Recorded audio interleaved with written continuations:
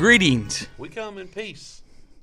That was a little over top. That was, that's like the second time we've done it. What is wrong with you this week? Are you that excited because it's supposed to snow, Yes, or because it's Valentine's Day? It's Valentine's Day and it's supposed to snow. Has anybody got you a big box of candy? I got myself a big box of candy. Does that count? Well, yeah, that definitely counts. You need to wait till tomorrow; it'll be half price. That's true. You can get it cheaper. Well, I'm gonna do it full price and half price tomorrow. There you go. What's your favorite kind of candy to get and eat on Valentine's Day? The strawberries, chocolate covered. Are you serious? No. Okay, then why would you say that? I don't know. I'm gonna say probably. Are the turtle doves? Are those the? No, those are Christmas. Turtle doves? Yeah, those are Christmas. What are you talking about? Those little turtle. Wait, you were talking about the turtles candy? They're not called turtle doves. Whatever they are. They're called turtles. That's the caramel things, right? Caramel turtles is what they're Yeah, but called. that's Christmas. Right? No, Is that right now? they make those year round. That's what I'm going to get. Okay. And Cadbury eggs. Cadbury eggs. Yep. That's what I'm going to do. You know, I read a while back that Cadbury's actually going to make a new commercial. Are they? Yeah, the one that they've had the last couple of years is like made in the '80s that they play every year. The one with the line? Yeah, the line. Yeah. Yeah. That's my favorite commercial. How's your week been this week? It's been pretty good. How about you? It's been good. Running a little bit late today. I apologize for that. That's that is okay. Just don't let it ever happen again. I will take that into consideration, and I will try not to. I do have to say, though, that's the only time I've been late. That is true. How many times have you been late? Every single time. I was even late today. So Yeah. Well, yeah, because so, you know, when I did get in and you wasn't here, I was like, okay, I don't have to be in no rush then. Well, listen, I'm a POS, and we have determined that throughout the course of this podcast. So, are you looking forward to all the snow we're supposed to get this week? No, I'm not. I'm kind of sick of snow now. Oh, really? How's your week been, Goose? Just no, wait. No. So let's back up just a little bit. Say that one more time. You are sick of snow. I am. I'm ready for summer. So, good. So, do I hear and I told you so coming along? No. Okay. Now, don't forget, when it snows, you said that you would write my name, Goose, in yellow in the snow and post pictures on our Facebook page. I never said that. Yes, you did. I didn't say that. Oh, yes. I don't recall. Yes, you did. It was like, I think, in show before last. You said you would do how's your that. Week been? Let's change the subject. My week has been good. Things have been busy. Things were busy at the cookie factory, and then here at the bunker, you know, Papa had some people come in and put some new lighting up in the bunker for us. Papa did? Yeah. It looks good. So, you know, and my grandfather, he does not care a bit for us to use his bunker for the show. He says, you know, he's glad somebody's getting to use it and stuff right now. Well, that Cold War nuke never happened, so. Okay. Well, Ned is back with us. We're going to say hello to Ned. Well, hello. Thank you very much, Ned, for being here this Sunday. We've had people asking about you. Greetings, Ned. Greetings. How are you? I'm good. How are you? Why does your face look like that? It's called perfection. He was born that way, man. Born that way. Okay. We broke them over. So, what has Ned said today? Nothing. Okay. So today's installment of Ned Said was the word nothing. So should we, whenever we say nothing today, should we scream and shout? No, because this is not Pee Wee's Playhouse. This is here to chew bubblegum. No. Are you sure? Yeah. Fun. I'm going to start out and read some listener email. I don't think you should do nothing. Tony from Ohio writes. It's exciting. Are you ready? No. I am glad to see you in a good mood today. We should do that. Whenever Ned says a word, Ned said nothing. See, but that's not how they did it on Pee Wee's Nothing. Playhouse. They would have to say the word. See, I said it again. All right, Johnby. Let's start out with some listener email. Tony from Ohio says, hello, here to Chew Bubblegum. Last week's show was great, guys. Elliot is doing great in his segment, and I really enjoyed it. A few weeks ago, on January 11th, I saw a UFO near my home. I had a long day at work and was almost home. About a mile from my house, I saw an object hovering in the sky about 100 feet off the ground. It had red lights all the way around it. I pulled off the road and watched the object for about 3 minutes. After that, it completely vanished before my eyes. I just wanted to share my story with you, Roswell. That's pretty cool. Yes, it is. And he's absolutely right. Elliot has been killing it. He is an excellent addition to the show. Good job, Elliot. And I'm curious to know where that UFO sighting took place, because there has been several sightings lately locally. Mm-hmm. So I'm just There was one, I think last Sunday evening from Electric County from the Hemphill area. Yeah. A lady posted a picture on Facebook. Yeah, I would be curious as to know where that's from. Well, he's from Ohio. If you'd listened when I first read the email, Tony from Ohio. Does it say Ohio, or just does it say It says Athens, Ohio. Portsmouth? It says Mud Creek, Ohio. Cincinnati. Mud Creek, Ohio. Okay, Mud Creek, Ohio. Where's that at? In Ohio? Nothing. Yeah! Who's your first email from? Kat Okay. from Washington. And she says, well, I guess that's sexist. Cat could be a he or she, couldn't it? How could it be a he? I don't know. Catman? Could be. It's 2021. Could be. So. Cronkite Goose, Ned, and Elliot, my grandmother is from your area. It's been a while since I've been there. A long time ago, when I was 10, I was staying the summer with my grandmother. It had just gotten dark, and I was in the backyard. In the distance, I saw a large, hairy creature step into the tree line. As I walked out the back door, I froze in my tracks, not sure of what I saw. It was something that I'd never forgotten. I'd like to see you do videos in an attempt to find proof of Bigfoot. Why were you spying on that little girl in her backyard and then walked into the tree line? I was getting ready to say that was probably Ned said back there. Well, see, I said you, so, Well, that's terrible. Okay. She said Harry. She did say Harry. You are Harry. It would be funny if your last name was Couch. Then you'd be a Harry Couch. Why not Harry Floyd? What? Mm-hmm. Philip from the UK says, hello here to Chew Bubblegum. My name is Philip and I live in the United Kingdom. The article below appeared in the January 10th edition from the local newspaper in my village. I thought I'd share it with you and your listeners and hope that you enjoy it. An elite group of SAS soldiers is being trained to tackle a range of alternative threats, including the possibility of contact with extraterrestrials. Well, that's pretty neat. The elite soldiers are trained to use non-lethal weapons against a variety of potential threats, including aliens. The SAS has been prepared, or has to be prepared for anything and any threat. The SAS soldiers can use a range of non-lethal weapons. One which includes spraying foam, which covers its target and hardens rapidly, preventing them from moving. Troops are understood to have trained alongside U.S. Special Forces in America. The source also added, most people believe that life on other planets exists. Even Einstein said in 1920, why should Earth be the only planet supporting human life? If you believe in that, then you must accept that alien life presents a threat, so you need to plan for it. Well, thank you very much, Philip. Yeah, I mean, that's a good point. It's always better to be prepared. Yes, it is. Elizabeth from Kentucky says, hey, Goose, Cronkite, Ned, and Elliot.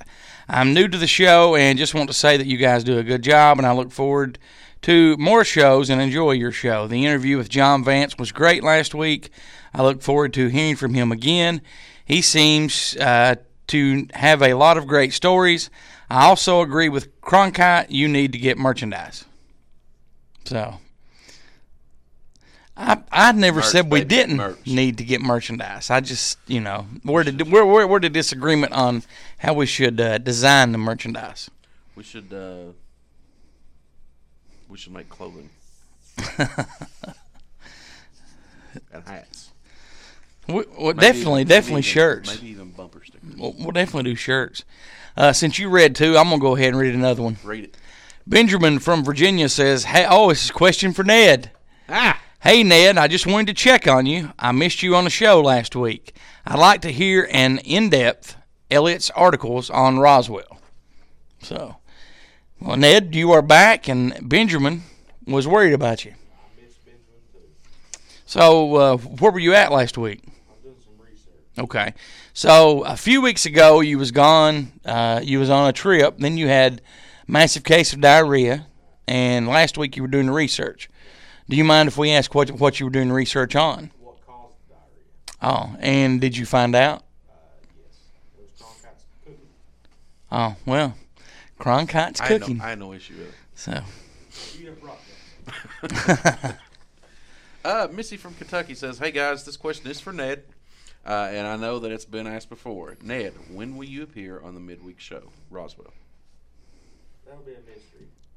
I'll Be a come in mystery. When you least expect it. on the midweek show. On the midweek show. Okay. Uh, Can we hold you to that?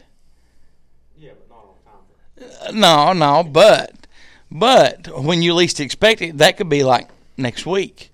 Or it could be a year. I don't know about that.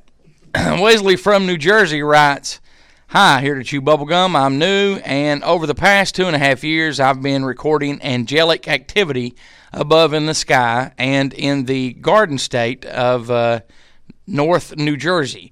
I see ghost orbs in broad daylight, along with small-sized angels who, in warmer weather, swirl around in our yard as fairies. I have videos.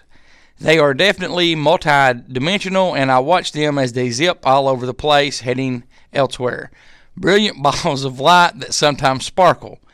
I have some speaking videos of my experiences and receive messages from angels from time to time, mainly cluing all of us in on how this world works. So far, I've been note-taking and researching tons. Roswell." Thank you very much, Wesley from New Jersey. well, that is pretty cool. He said that he had video Mm-hmm. and been taking notes. So I would be curious as to how the world is supposed to work, and I want to see these videos. I think that would be awesome. So, Wesley, email back, send us a link to your videos. Absolutely, that'd be cool. So a while back, we had a listener email us. We couldn't figure out how to pronounce her name, Tanya or Tanya. I knew how to pronounce her name. Well, I mean, it's, It was Tanya. no. It was Tanya. No. Yes. Now, she every time she messages us and sends an email, she puts Dude, I'm so sorry. I don't mean to. I don't. Yeah. I don't mean to interrupt you, but you've got 2 white hairs coming out of your mustache right at the top of it, and everything else is black. And it's like, at first I thought you had a big booger there, but now I see it's just 2 white hairs. it's I'm sorry. Just go ahead and read your email. it's old age. I mean, Okay. kind of sucks. So Tanya Uh-huh. from Kentucky says, "Loved the show, the Teeter section, the interview, Elliot's The article." what section? Teeter. Teeter. Okay. Yeah, remember we did that. Yeah. I thought you said something else there for a minute. What you think I said? I thought you said titty. It's not even close to what I said. Well, Listen to the playback. It kind of sounded like you said titty. I love the titty section. maybe that's what I said. Did it not sound like he said titty? I think so. See, Ned even agrees. Take 2. Tanya from Kentucky says, "Loved the show, the Teeter section, the interview, Elliot's articles, all were great.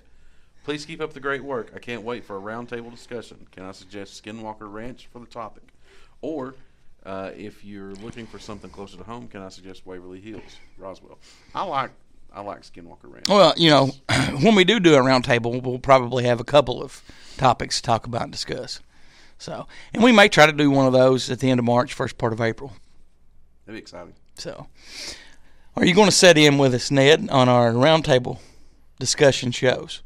We'll have Elliot in the studio. We'll have somebody else in with us. Maybe. Yeah. Okay, so we get to mic you up then, right? Maybe. Okay. Timothy from Kentucky writes, "I find it incredible that they were able to create multiple vaccines within 6 to 9 months with 90% or more protection rates, supposedly when they were never able to make vaccine for SARS. We've had a flu vaccine recently that was listed as 50% effective in comparison. Either they had this vaccine all ready to go all along, or the protection rate is nowhere near that high. Personally, I won't be taking any vaccines. I just wanted to share my thoughts with you at Here to Chew Bubblegum." What's your thoughts on that? I don't know. You have no comment? No comment. Okay. What about you? I have no comment. No comment. Moving on. Prince from West Virginia. "Hello, Goose, Cronkite, and Ned. I have been busy a lot lately." Wait. You have to back up. His name was Prince. So, how does it start out? Hello, Goose, Cronkite, and Ned. Hello, Goose Cronkite. All right, now, see, if I would have got that email, I would have been like, hello, Goose, Cronkite, and Ned. It's Prince from West Virginia. That's the difference between you and I. Oh, okay. All right. I have been busy a lot lately with weaving and... Weaving? What? Did you read that right?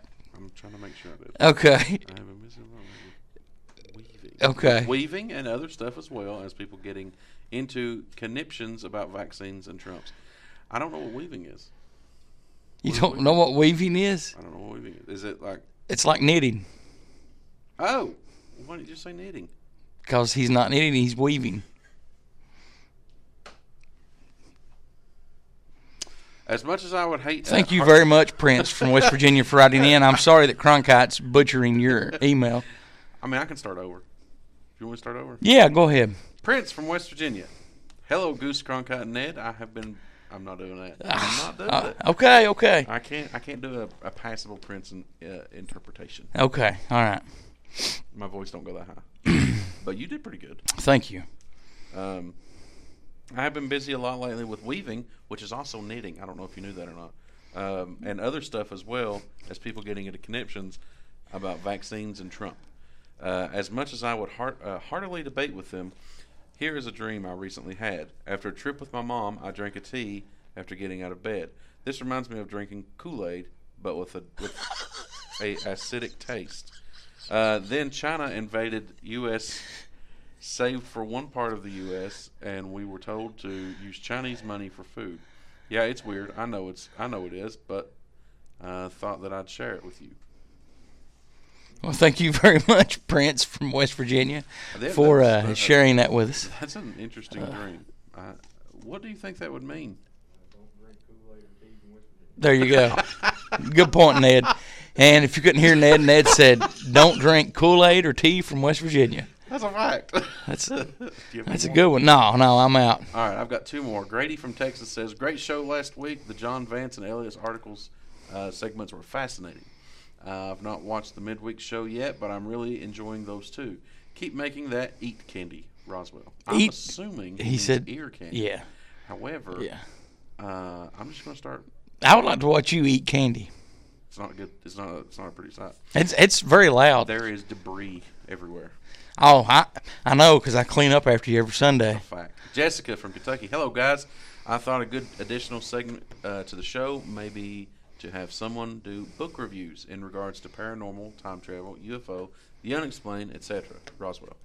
Well, we do have a mystery guest named JR in with us. I mean, just nod your head. Would you be interested in doing book reviews? No? You sure? I mean, that's a pretty... See, all right, so the issue... You know I called you JR because you got that cowboy hat on. The issue that I would have... the only issue that I have with that is it would be very difficult for us to prep the show, read books, work our jobs, and still be able to... and give it... Plus, you really don't like reading. Right, I'd much rather have an audible book or audio book, but audible book. I'd rather have an edible book. I'd rather have an edible book. Is there a gas leak in the bunker today? No. No. All right, but what I'm saying is, like, we wouldn't be able to do it justice to give it proper justice. Proper justice. For that. We wouldn't be able to give it justice and do it proper justice. We wouldn't be able to give the books the credit that they deserve. Right. Well, maybe if we have somebody listening that would like to do book reviews, you don't have to do audio book reviews. You can do written reviews. We can put that on the website. Edible book reviews. Not edible. Audible, like you said. And edible is something that you eat. Audible is what you listen to. I was just messing around with you. You had it right the first time when you said it. About? Never mind. Are you having a stroke? If anyone wants to do book reviews, if you do want to do audio book reviews, you can do that, or you can do written book reviews. Just email us. They can always send their emails, questions, whatever, to tell them the email addresses. You can send it to us. You can send it to Goose. His email address is goose@hereatochewbubblegum.com. I have an email address. Mm-hmm. It's cronkite@hereatochewbubblegum.com. Elliot and Ned also have emails. Yes. You can email hereatochewbubblegum@yahoo.com. Attention, Ned or Elliot. You can also message us on the Facebook page. You can call, leave a text, voicemail on our phone, 606-373-3396. Jessica, maybe would you be interested in doing that? Maybe reach out to us. Yeah. If you are, that might be something. We're going to attempt to call a guy on the show right now that called a few weeks ago, and we had a phone problem. We're attempting right now to contact him back. The phone is ringing. Hopefully everything will sound good. And hello, could I speak to Jerry, please? This is he. Hey, how are you doing, Goat Boy? This is Goose. You are on the show, here to chew bubblegum with Goose and Cronkite, Ned and JR. Okay, man, what's going on? Not much. We got our phone issues lined out, and I was going to call you back because you'd called a few weeks ago talking about Bigfoot in Nicholasville. Yeah, Bigfoot's in it's all over Kentucky, man. So. Has there been any updates to the Bigfoot? Not that I'm aware of, but like Anderson County is like Bigfoot Central. So, I was telling one of my coworkers, for sales is like in the I think it's in the Kentucky Bigfoot Registry or something like that. Right. I'm like, wow, I'll have to check that out. Oh yeah. I'm convinced that Bigfoot's like paranormal. I know a lot of people think it's like a big animal, but I'm like, no, it's more like a ghost, man. But it's still a scary ghost. I don't want to see a 900-pound, 7-foot-tall, hairy thing. Well, in the woods. I don't either, but usually every Sunday, Cronkite's sitting right beside me, so I have to look at that for 2 or 3 hours. It's a hairy ghost. There you go. There's a Cherokee Hall joke in there too. Oh yeah, definitely. I just wanted to give you a call back, Jerry, and just tell you thanks for your support, for listening to the show, for calling in there a few weeks ago. I'm sorry that we didn't have everything lined out last week to call you. Like I said, we are taping the show right now. Oh, trust me. As some of your listeners may or may not know, Goose has been into indie filmmaking, and man, that's literally like fly by your pants kind of endeavors. I'll let you in on a little tidbit. I've been helping George Bedell on his little Western shows, right? Right. And and he has this like little gun shooting location. It's out past Berea, called Guntown or something. Yeah. And we were it was pre-COVID, but we were out there, we were shooting, and all of a sudden, bikers randomly showed up at this gun show where we were shooting. So it's one of those things that's one of those indie film things you can never predict. We will have bikers showing up at a gun town right here. Oh yeah, right on the same day you're shooting. Well, Jerry, I had contacted you a few months back. We're definitely going to have you as a guest on a show in the future, and hopefully, when things get back to normal, we will see you at some conventions because we'll definitely be there. I'm definitely a part of that. I mean, I don't want to bring up any craziness, but we were talking about Darkwoods, and that always, I have a nostalgic thing for it. Oh yeah, definitely. That was probably one of the best shows I'd ever been to. I would have had more fun if I hadn't helped put it together and had to work it. But I still had a good time. Yeah. I mean, a true story for your listeners. Me and my friend Pat were thinking about doing a paranormal convention. And we were actually talking about it on the way to Darkwoods. We were like, we got to do this, we got to do this, we got to do this. And after the convention, I turned to him. I said, hey, man, do you still want to do that? And we're like, no, I don't think so. You guys seen how much work it was and smartened up.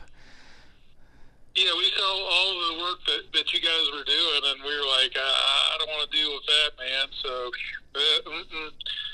But yeah, it's been crazy. What's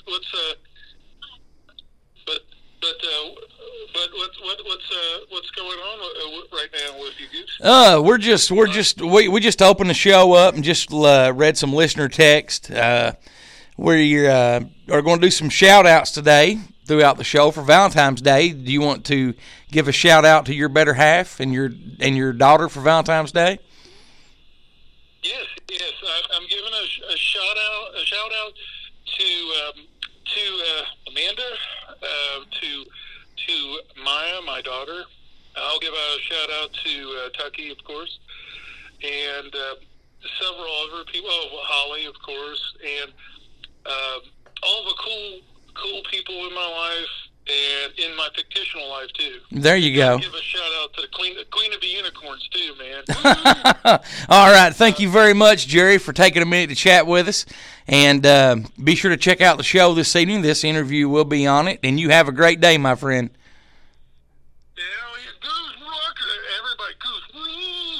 Everybody, goose, Thanks, buddy. See you. see you, man. And that was Jerry Goat Boy Williams with Goat Boy Films.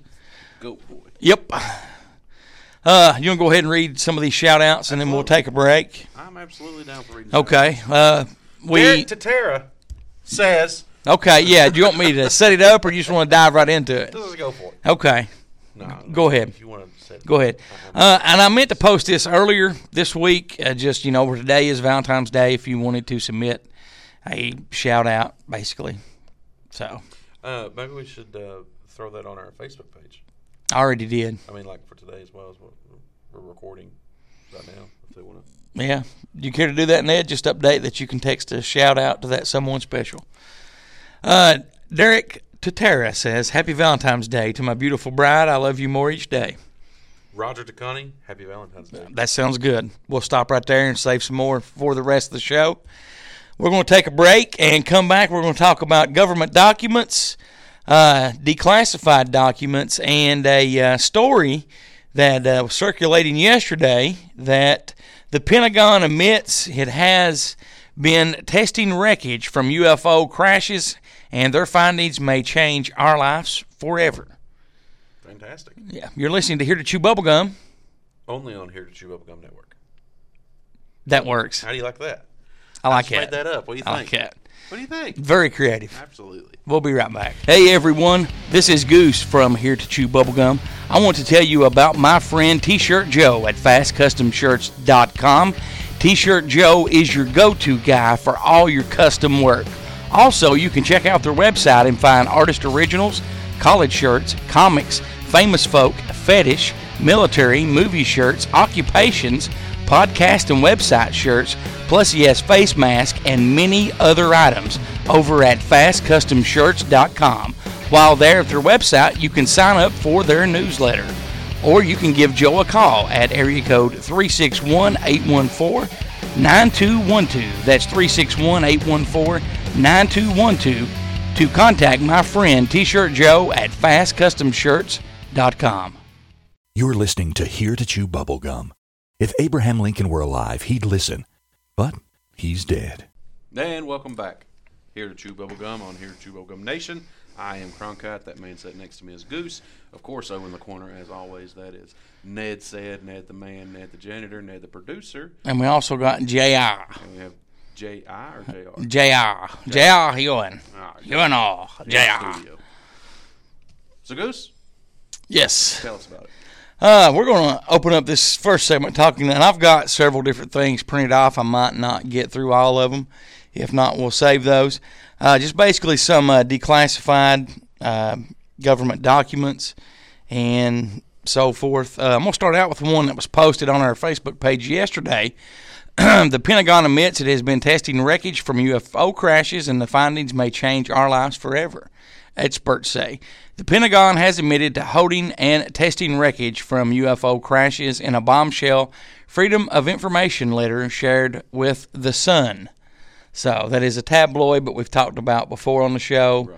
Sometimes, those aren't controlled by the media, so some of the stuff that they do print could be legit. Very true. So the report goes on to say that researcher Anthony Braglia, Maybe that could be our new word of the day. wrote to the Defense Intelligence Agency requesting details on all UFO material, which they hold as a result of any tests that they have been carrying out. He wrote, this would include any physical debris recovered by personnel from the Department of Defense as residue, shot-off material, or crash material from UAPs or unidentified flying objects. In response shared with the Sun, the DIA released 154 pages of test results that included reports on a mysterious memory metal called, we have a text. You want to read over that, and we will... let me finish this, and I will. You can save that. Anyway, the DIA released 154 pages of text results that included reports on mysterious memory metal called Natilio, which remembers, it says remembers here, but it should say remains in its original shape after it's folded.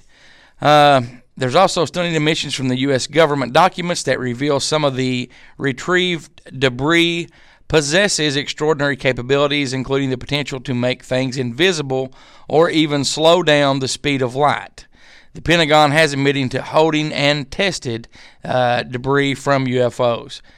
What does the text say? Go ahead and read it. The text says, Happy Valentine's Day to my true hero. I love you more every day, even though you are crazy as hell. Our life is the greatest adventure I have ever been on. I look forward to growing old with you. Okay, and it does not say who it's from or anything? It doesn't give a name. Just okay, all right. Okay, I know exactly who that was. Okay. So thank you very much. Happy Valentine's Day to you as well. And thank you guys for messaging in like that.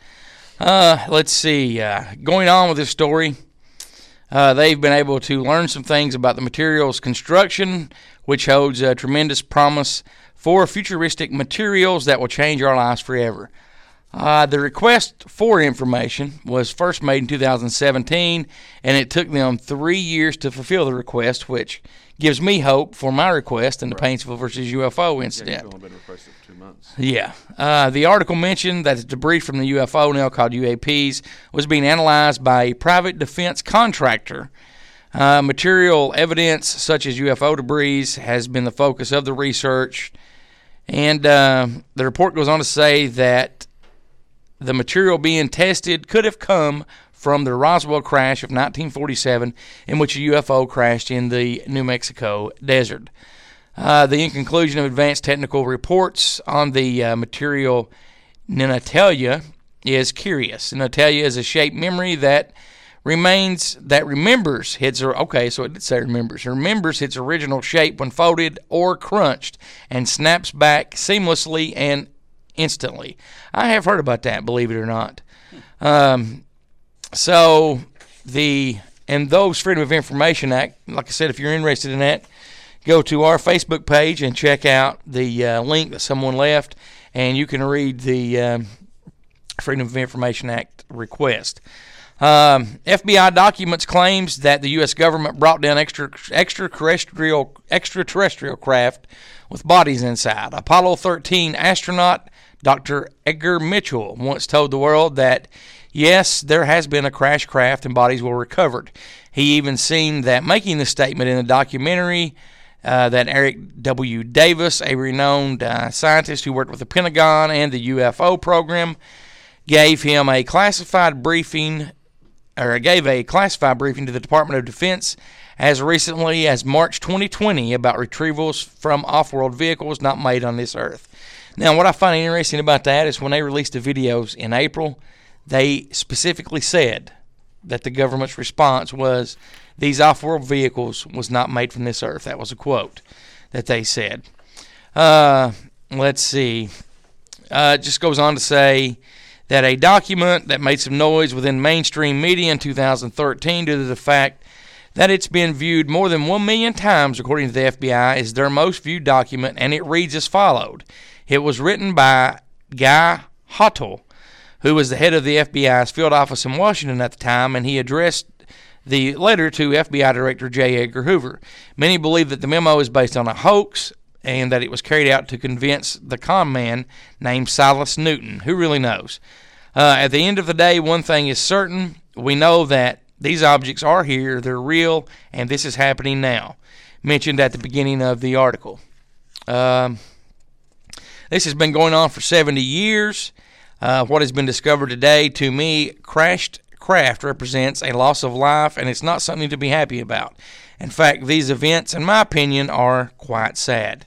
The final thoughts on the mainstream media UFO disclosure is exploding after decades of long campaigns of ridicule and secrecy. Many people are concerned about this given the fact that they trust the government as well as big media that has fallen and continues to do so. This says, in my opinion, this is not my opinion, that's what it says. In my opinion, that's because media outlets are notorious for controlling our perception of various events and issues. And that's why we made that comment a little bit earlier as to the report on The Sun. Okay. So, not The Sun, but The Sun magazine. Yes, yes. And, you know, that makes sense because, I mean, there is absolutely, without a doubt, probably government, or not government, but maybe just control of information being let out, or you know, just with the mainstream, or you know, what everyday public can see. You look at what's going on politically. You know, we're not talking about politics here, but right. With Facebook, YouTube, Twitter, things like that, censoring certain people, you know, that stuff definitely happens. I totally agree with you. I've got two more here, but I'm going to save one. I'll save one. This next one I'm going to read says that the declassified CIA document claims Carl June accused the U.S. Air Force of covering up the truth about UFOs. A documented archive from the CIA from 1959 and later declassified states that the U.S. Air Force has covered up UFOs. Fast forward to 2021, and we now know that the Air Force and other agencies have surrounded this topic with secrecy. I totally agree with that. It's time to let the cat out of the bag, so to speak. JR, how are you feeling? You look a little bit pink. You lost your color. Yeah, I'm talking to you, JR. You okay? You can nod your head. All right. You look like you're not about to puke, are you? Okay. All right. Let's see.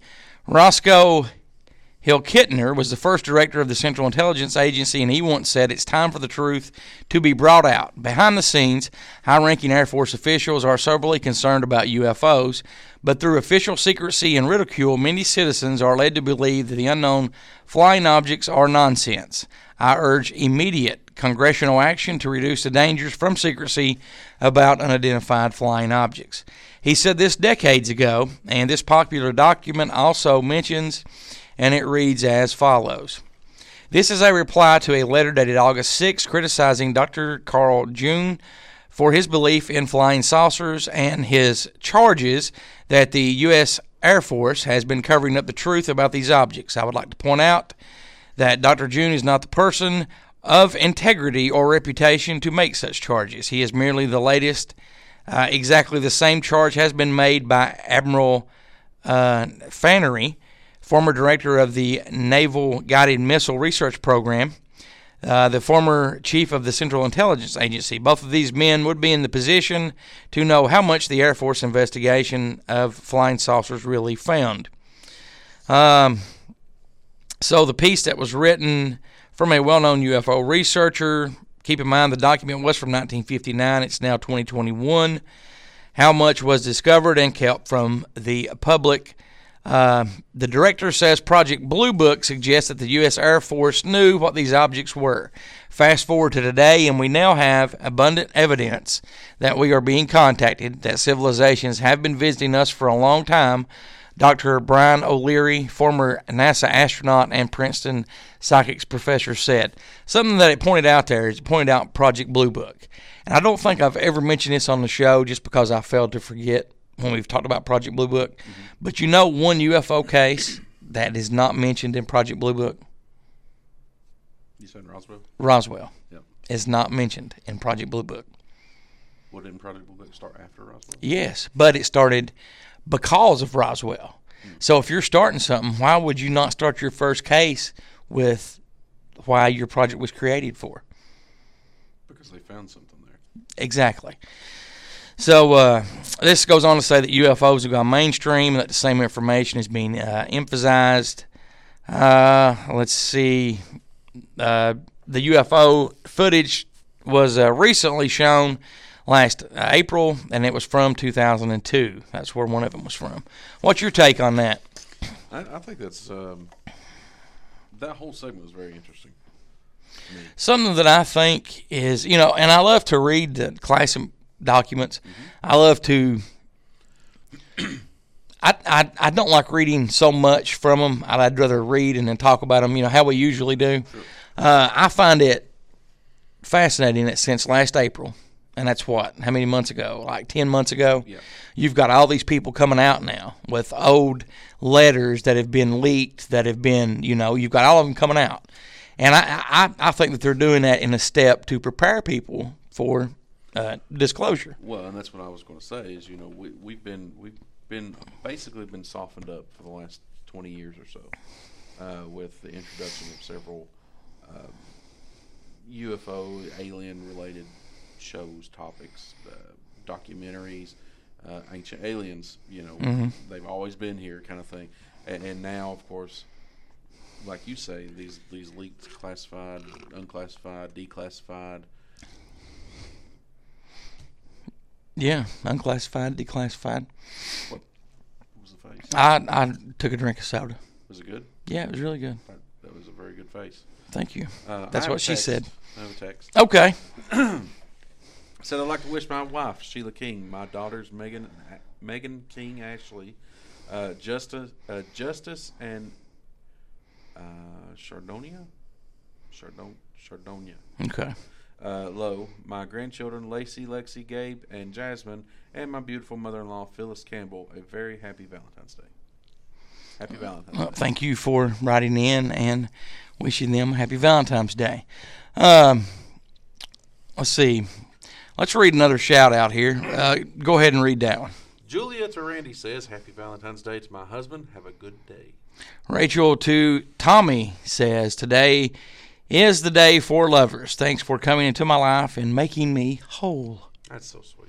We're going to take a break and come back with news. We're going to mic Ned up in the meantime. Don't forget you're listening to Here to Chew Bubblegum. Be sure to check out our website. I'm at a loss for words at the faces Ned's making. But we'll be right back for Ned's first time mic'd up on Here to Chew Bubblegum.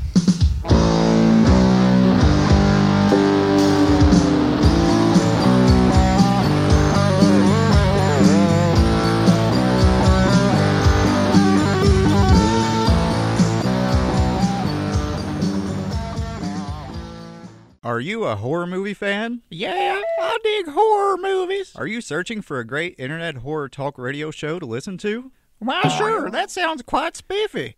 Then you need to tune in to DeadPit.com. It's the original horror talk radio show. Dead Pit is a show by the fans and for the fans. Uncensored and unbiased opinions are the goal of the show, giving fans honest reviews on new films and vintage classics of the horror genre. Make DeadPit.com your #1 horror station destination. You're listening to Here to Chew Bubblegum, recorded from a secret location in the city that moves mountains. Greetings. We come in peace. Aliens land in our area. All right. What are some of the people on weekends going to get drunk and do? Shoot it. They're going to go out. I'm going to go out here and shoot at this ship. Our next email is from Cronkite Lover from North Carolina. Hey now. Cronkite, you are ear and eye candy. Be sure to check out HereToChewBubblegum.com. And welcome back. We are back. We're going to, do you want me to pause and we'll play your country song for your news intro, or do you just want to go straight into news? I'll play the country song for sure. Okay. I'll play the country song. We're going to take a break. Pause for What just a is second. wrong with you people?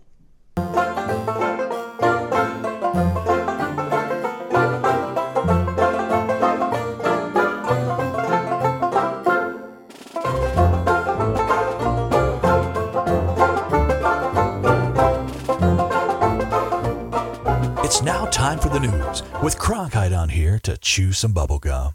No, we're reading texts. I got texts. Okay. Jesus. Go ahead and read your text there. Shout out text. All right. So the one that we just got about wishing his wife, his mother-in-law, also messaged back and said, I almost forgot to my great friend Cronkite. That's me. That's you. Happy Valentine's Day to you, bro, because I guarantee I'd forget. If I forgot to tell you, then you're definitely not going to hear it from anybody else. Always in your corner, my friend. There you go. Thank you very much. It's a good one. Happy Valentine's Day. Will you hand me to that you. pen there? And then we got another one that's. Read it to us. Okay. My name is Lunchbox, and I'd like to give a shout out to my baby mama, Miss Jen, whose booty is extra large, which is why I call it only built for Cuban links. Happy Valentine's Day, baby doll. Thanks very much, Lunchbox. Let's see, to Vicky. Words will never express what you mean to me. These last few months have made me realize that I am blessed. Love, Nate. That's probably the sweetest one we've ever had. Yeah. Katrina to Albert. Happy Valentine's Day, gorgeous. Go ahead. What's in the news, Cronkite? All right, so as I read last week, Maine is apparently a UFO hotspot now for some recent documents. Do tell. All right, so, with official reports stretching back to at least 1946, Maine UFO sightings are nothing new. They're not even rare. In the past 40 years, UFO investigators, the federal government, and Bangor Daily News recorded nearly 1,000 such reports. The latest was last month, and recent data shows sightings on a steady rise since 2018. With a noticeable spike during the initial pandemic lockdown, numbers are expected to climb still higher in 2021. One analyst ranks Maine fourth in the nation in UFO visitations. Whether you believe it or not, the numbers don't lie. Maine is a UFO report hotspot, and it's getting hotter. Maine's earliest unidentified flying object report in the Reporting Center archives date to the first summer after World War II. A woman and her husband were eating lunch near the shore in South Portland when she had the overwhelming feeling of being watched. The unidentified woman then looked out into the blue daytime sky over the sea. She saw a hovering dark oval shape. As she laid eyes on it, it shot straight up and out of sight, like it got caught. Like a peeping Tom running away, you know. I wouldn't know about that, but you would. That's uncalled for. Stuff is Bigfoot. I'm sorry. We had an agreement you would never bring that up again. Oh, okay. I'll just edit this part out. Okay. I'm not going Over to the edit years, this part Online out. Freedom of Information activists at the Black Vault obtained 713 files containing 3,493 pages of declassified CIA documents surrounding UFO investigations and research. In 2020, they finished scanning the often badly photocopied sheets and converting them into searchable text. Now they're on the internet, free for download. Contained inside is a 1952 memo to the CIA director detailing a UFO sighting over Loring Air Force Base in Limestone. The sighting helped spark Project Blue Book, the government's third and final in-depth investigation into unexplained aerial phenomena. It lasted until 1970. The Limestone event occurred on the night of October 10th, 1952, from 11 p.m. until 3 a.m. Weather observers at the base saw a circular orange object with 4 green lights nearby. The sighting instruments recorded the object at an altitude higher than any known aircraft could fly. Initial explanations indicated airmen probably saw Saturn and its moons. Later, consulting astronomer J. Allen Hynek concluded it was another planet. In the 1960s and 70s, nighttime mystery sightings were regularly reported in Bangor, reported in the Bangor Daily News. And on February 18th, 1961, 2 front-page headlines blared, "Sportsman mystified by red, white beams of light in the sky," and "Is Air Force hiding UFO data?" In the March 24th, 1966 edition, carried a story out in front concerning John King, a local man who fired 4 22 caliber pistol shots at a UFO in Bangor. Bang, bang. And then it was 4. Bang, bang, bang, bang, bang. Okay. That's 5. Sorry. Then walked into a police station and made a report. King told police it was orange, shaped like a deflated football, and he could hear it scraping across nearby bushes as it passed at low altitude. King later told the National Investigations Committee of Aerial Phenomena that as the craft got closer, his car lights dimmed and the radio stopped playing. Police received 2 other reports of similar UFOs that night. One of the most infamous cases of outright alien abduction reportedly happened to 4 men on the Allagash River canoe trip in August of 1976. One of the men later recanted, but the rest have stuck to their harrowing story of enduring unpleasant extraterrestrial probing and testing. In the 80s and 90s, Maine UFO reports slowed down but no longer made the news or spurred official investigations. That changed with the dawn of the digital age. In 2000, the reporting center received just 3 sightings accounts from Maine. By 2014, that number had risen to 52, a 1,633% increase. So Maine is on the coast. Mm-hmm. We've talked about that. That's, yes. A lot going near the bodies of water. Yeah, a lot of the coastal states are getting these these sightings because bodies of water. We think. I totally agree with you. So moving on, the CIA declassifies more than 700 documents about UFO sightings and research dating back to the 1970s.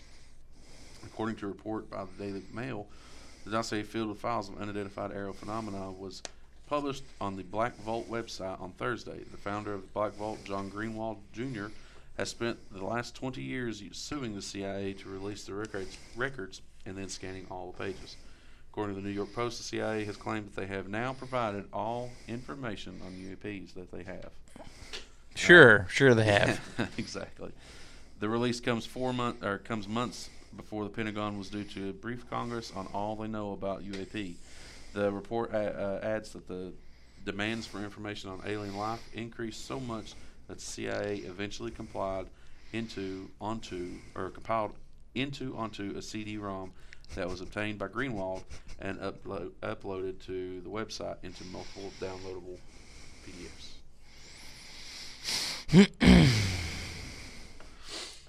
So a UFO spotted behind a lighthouse in the Outer Banks. Kind of sparks a debate. So this is what, the third? Yeah, in just a couple of weeks, isn't it? The third North Carolina story we've talked about.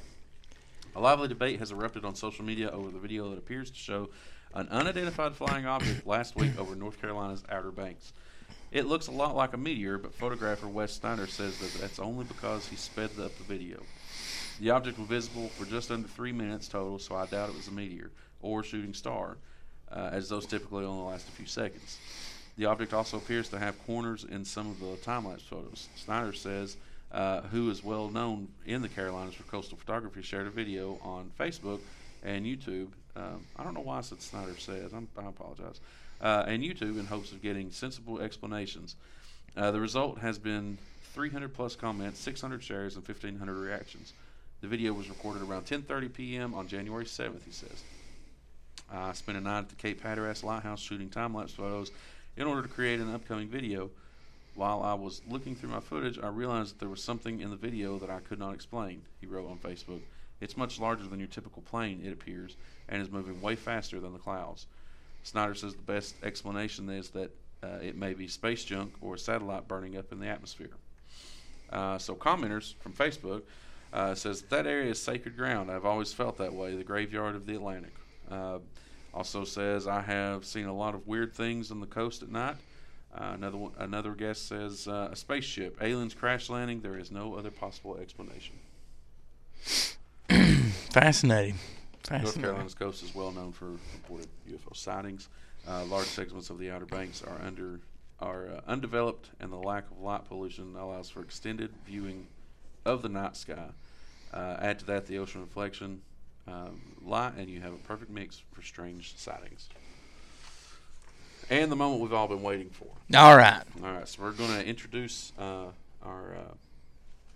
well, he's not really a guest. He's with us most of the time. Yeah, Ned. Ned from the corner. How are we doing today, Ned? Pretty good. How are you? I'm doing all right. So I've got the top 10 conspiracy theories. Ooh, yeah, I know. And you are our resident conspiracy theorist, so I want to get your take on what's going on here, okay? So the first one is the 9/11 conspiracies. Oh, Lord. What do you think about that? Just straight out of the gate, what's your honest opinion? There's so many different avenues you can go down. There's a bunch of rabbit holes. I'm telling you. All right. So the evidence is overwhelming that the terrorist attacks of September 11, 2001 were indeed the result of a conspiracy. There's no doubt about it. A close or even cursory look at the evidence makes it clear that it was carefully planned and executed by conspirators. The question, of course, is who those conspirators were. Osama bin Laden and the crew of mostly Saudi hijackers were part of the conspiracy, but what about President Bush and Vice President Dick Cheney?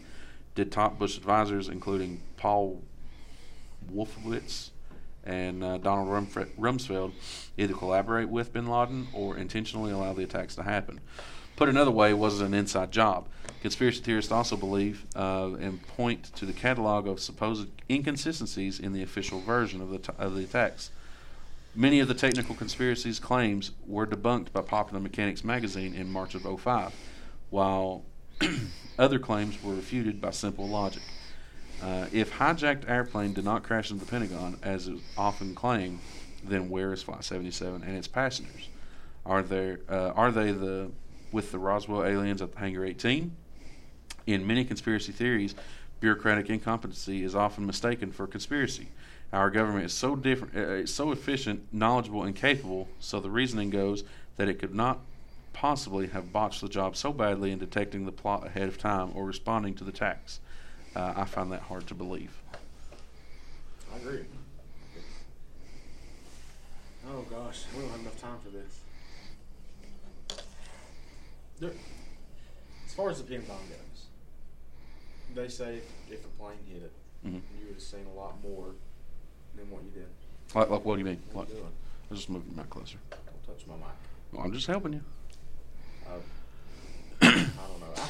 What do you mean? So I've seen the security video, and yeah, there's big flash. There's a big flash, and then next thing you know, there's a little hole. They said the plane wouldn't even fit in that hole. I may be wrong. It's been a while. I mean, that's how long ago was that? 20 years ago. Yeah, 20 years It's ago. 2011 or 2001. Sorry. Wow. So 2011, didn't I? Wow. Yeah, it's been a long time. Never really for us, but I mean, there's so many rabbit holes you can go down. Right. So I mean, do you believe like? Was it an inside job? Yeah, I mean, some sort of yes. do you think? I mean, all right. So I guess the question would be: do you believe that from what you've researched, because you are a resident conspiracy theorist, do you believe that the government knew that the attack was coming, or do you believe that they themselves collaborated and helped mastermind that attack? I don't know about all that. There's somebody behind it, but I'm not going to pinpoint it on the government. Okay. Let me get some stuff together. Next show, I'll come back to that. There's a couple things that was intriguing, but I don't want to get into it. Like I said, it's been years ago. Okay. So, Well, we'll hold you to it. you hold me to it. All right. So Princess Diana's murder. Have you guys heard of this? I'm not familiar with that. You all right? Yeah. So 1997, she was killed. Within hours of Princess Diana's death on August 31st, 1997, in a Paris highway tunnel, conspiracy theories swirled. As was the case with the death of John F. Kennedy, the idea that such a beloved and high-profile figure could be killed so suddenly was a shock. This was especially true of Princess Diana. Royalty die of old age, political intrigue, or eating too much rich food. They don't get killed by a common drunk driver. Unlike many conspiracy theories, though, this one had a billionaire promoting it. Muhammad al-Fayed, the father of Dodi al-Fayed, who was killed alongside Diana. Al-Fayed claims that the accident was in fact an assassination by British intelligence agencies at the request of the royal family. Al-Fayed's claims were examined and dismissed as baseless by the 2006 inquiry. The following year, at Diana's request, the coroner stated the conspiracy theory advanced by Muhammad al-Fayed has been minutely examined and shown to be... How did Diana request anything if she was dead? That's why I took a second take on Okay. that. Maybe it means Diana's family. Could be. On April 7th of this year, the coroner's jury concluded that Diana and al-Fayed were unlawfully killed due to negligence by their drunken chauffeur and pursuing paparazzi. Nothing. I really didn't get into that a whole lot. That wasn't Yeah. I mean, I've read across. I wanted to buy a couple of Beanie Babies and put back. Well, what I will say is that it is strange that someone that high profile get killed in a drunk driving crash. Yeah, but it happens every day. Look at James Dean. Exactly. People do get killed in automobile accidents, especially if you travel at high speeds in a tunnel. It does happen, unfortunately. And what was Paul Walker? There's another one. Indeed. So subliminal advertising. What do you think about that? You think that's a thing? Well, yeah. Yes, 110%. I'm Smart thing. smart thing. Okay, what you said it's a smart thing. How so? How is it not? Well, I don't know. That's what I'm asking Just you. read it and we'll get it. Ever been watching a movie and suddenly get the munchies, or sitting in your sofa watching TV and suddenly get the irresistible urge to buy a new car? If so, you may be the victim of a subliminal advertising conspiracy. Proponents include Wilson Bryan Key, author of Subliminal Seduction, and Vance Packard, author of The Hidden Persuaders, both of whom claimed that subliminal unconscious or subconscious messages in advertising were rampant and damaging. Though the books caused a public outcry and led to the FCC hearings, much of both books have been since discredited, and several key studies of the effects of subliminal advertising were revealed to have been faked. In the 1980s, concern over subliminal messages spread to bands such as Styx and Judas Priest, with the latter band even being sued in 1990 for allegedly causing a teen suicide with subliminal messages. The case was, of course, dismissed. Subliminal mental processing does exist and can be tested. But just because a person perceives something, a message or advertisement, for example, subconsciously, means very little by itself. There is no inherent belief of subliminal advertising over regular advertising any more than there would be in seeing a flash of a commercial instead of the full 20 seconds. So, all right, you were saying that it absolutely exists. How come? Oh yeah, they'll put certain colors, words, shapes into a commercial. Phrases. Just to trigger you to want. So you're want saying to buy or do something. So you're saying it's more of a commercial ploy, like to sell goods. Those Trojan commercials make me want to go out and buy rubbers. Ned, I'm just going to talk to you from now on. Like the color yellow, I think they say it makes you hungry. So, Okay. So, but, all right, but what do you think about Judas Priest being sued for a teen listening to their music and killing themselves? I don't know about that. But I mean, do you think that all of the people who listen to Judas Priest and one kid kills himself? Do you Negative. think that's subliminal message? No. Not at all, right? Okay, so yes, I probably will definitely agree with What's that. your favorite Judas Priest song? I wish you hadn't asked me that. Mine would have to be Breaking the Law. Ooh, that's a good one. That's a good one. But you can, any song out there, if you listen to it carefully, you can make it. You could take anything. You away can from it. take anything from it and turn it into a subliminal message, if you Okay. want. Well, no, I definitely understand. Like, I mean, subliminal messaging, I would see that it would make more sense, to sell food, to sell cars, to sell shirts, clothing items, things like that. But Another one bites the dust, the song. do what now? Another one bites the dust. You play it backwards. It says it's fun to smoke marijuana. Oh, is that what it says? Is it really? If I worked for a funeral home, I would always be cranking that song. Yeah. Well, obviously, this is running a little long, so I don't think we're Oh, going to you're- get through 10. Or do you want to do all 10? You're fine. How many have you got left? Well, I've only done 3, so Okay. you want to just do 5 today? Do one more because he's gonna. He has agreed to be mic'd up again next week. Okay. So do one more and we'll save. That'll be ear candy treat for the audience. Indeed. All right, so this is that was the last one we're going to do today. The moon landing hoax. I'm already wanting to find you. Why? What about what Do- people do- say? do you I know thi- you told me that you do you- thought that it was fake. I know. Do you believe that we landed on the moon, Ned? That we landed on the moon? Well, not you and I mean, Why do you think it was fake for, Cronkite? I don't. I believe You told Ned it was fake. Ned 100% told me it was fake. That's not what he said. Just Well, then. Ned is a liar and a cheat. I'm not getting into it. I just want to know. No. why This haven't is we been back? we are hashing it out right now on the podcast. Are we? Yes. All right. I'm going to read you what's going on here. Let's hear it. In the 1978 film Don't mess Capricorn. up. Can I read my part? Well, I don't know if you can read, but you can attempt it. Why don't you move a little closer to the mic? Speak a little slowly. There. In the 1978 film Capricorn step 1, away just for a American astronauts and NASA faked a Mars landing. Though a mediocre film, it was an interesting idea and one that would endure for decades. In 2001, Fox Television aired the program Conspiracy Theory, Did We Land on the Moon?, which rehashed many discredited discrepancies between the official version of the moon landing and photographs of the landing. Curiously, they never explained why NASA would distribute photographs that would prove that they had faked the moon landing. Websites such as badastronomy.com have pages and pages of point-by-point detailed refutations of the Fox claims. Of course, even if there was some credible evidence showing that the 1969 Apollo landing was a hoax, conspiracy theorists must also account for later moon missions involving a dozen astronauts. And there's the issue of hundreds of pounds of moon rocks that have been studied around the world and verified as of extraterrestrial origin. How did NASA get the rocks if not during the moon landing?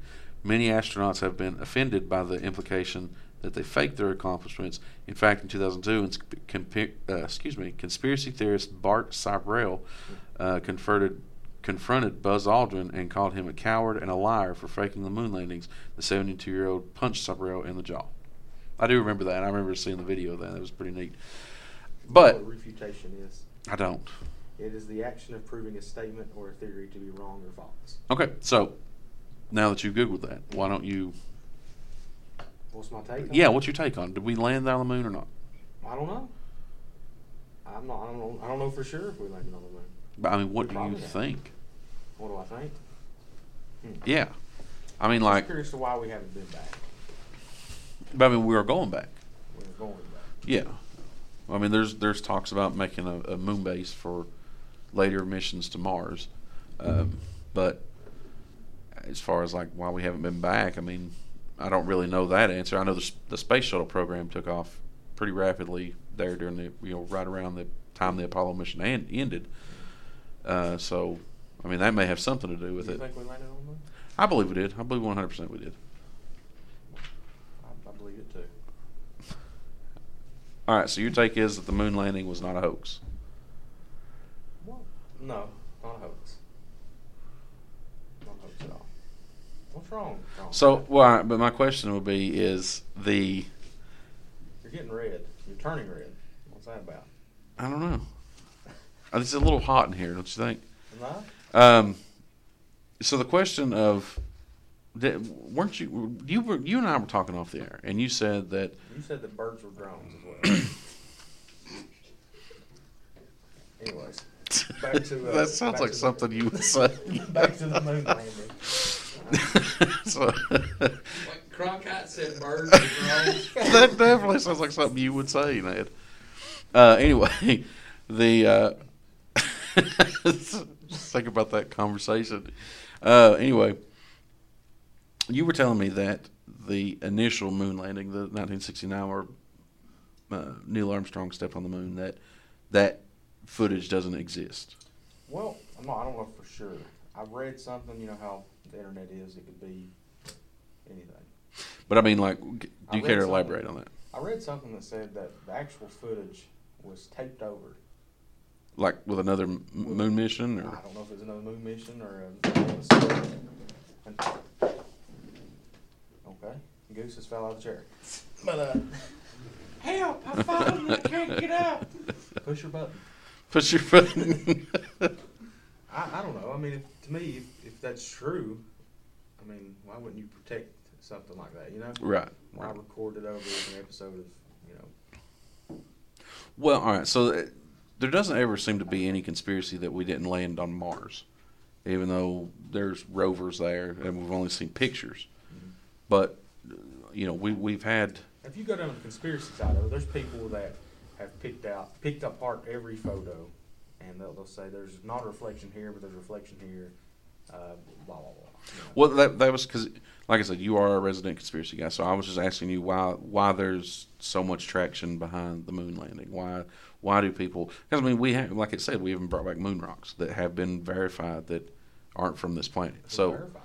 well, I mean, I'm sure scientists I did. mean, you can break down anything and turn it into a conspiracy theory. Well, yeah, but that's what I'm saying. Is like, so you're saying that just people that wanted to prove that it was fake, or is it There's just people out there that's their life mission is to debunk anything. So I mean, if you do a little research on it, it'll convince you. You'll be like, oh man, we didn't land on the moon. When you know that you did, Right. you know, that's just how the conspiracy theories work. Right. You look at it, I mean, you look at the pictures, they'll say, well, this right here, this reflection wouldn't happen. There's not a reflection here.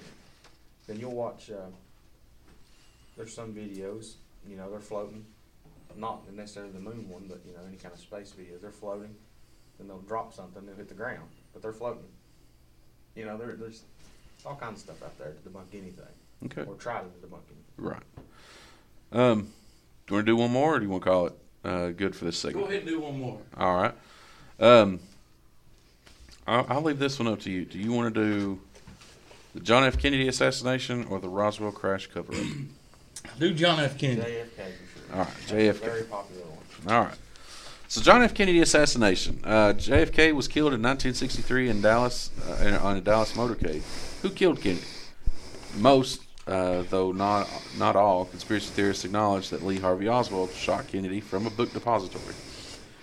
Suppository? Beyond this fact lies a vast area of conspiracy theory that has sprawled endless speculation and hundreds of books, articles, and films.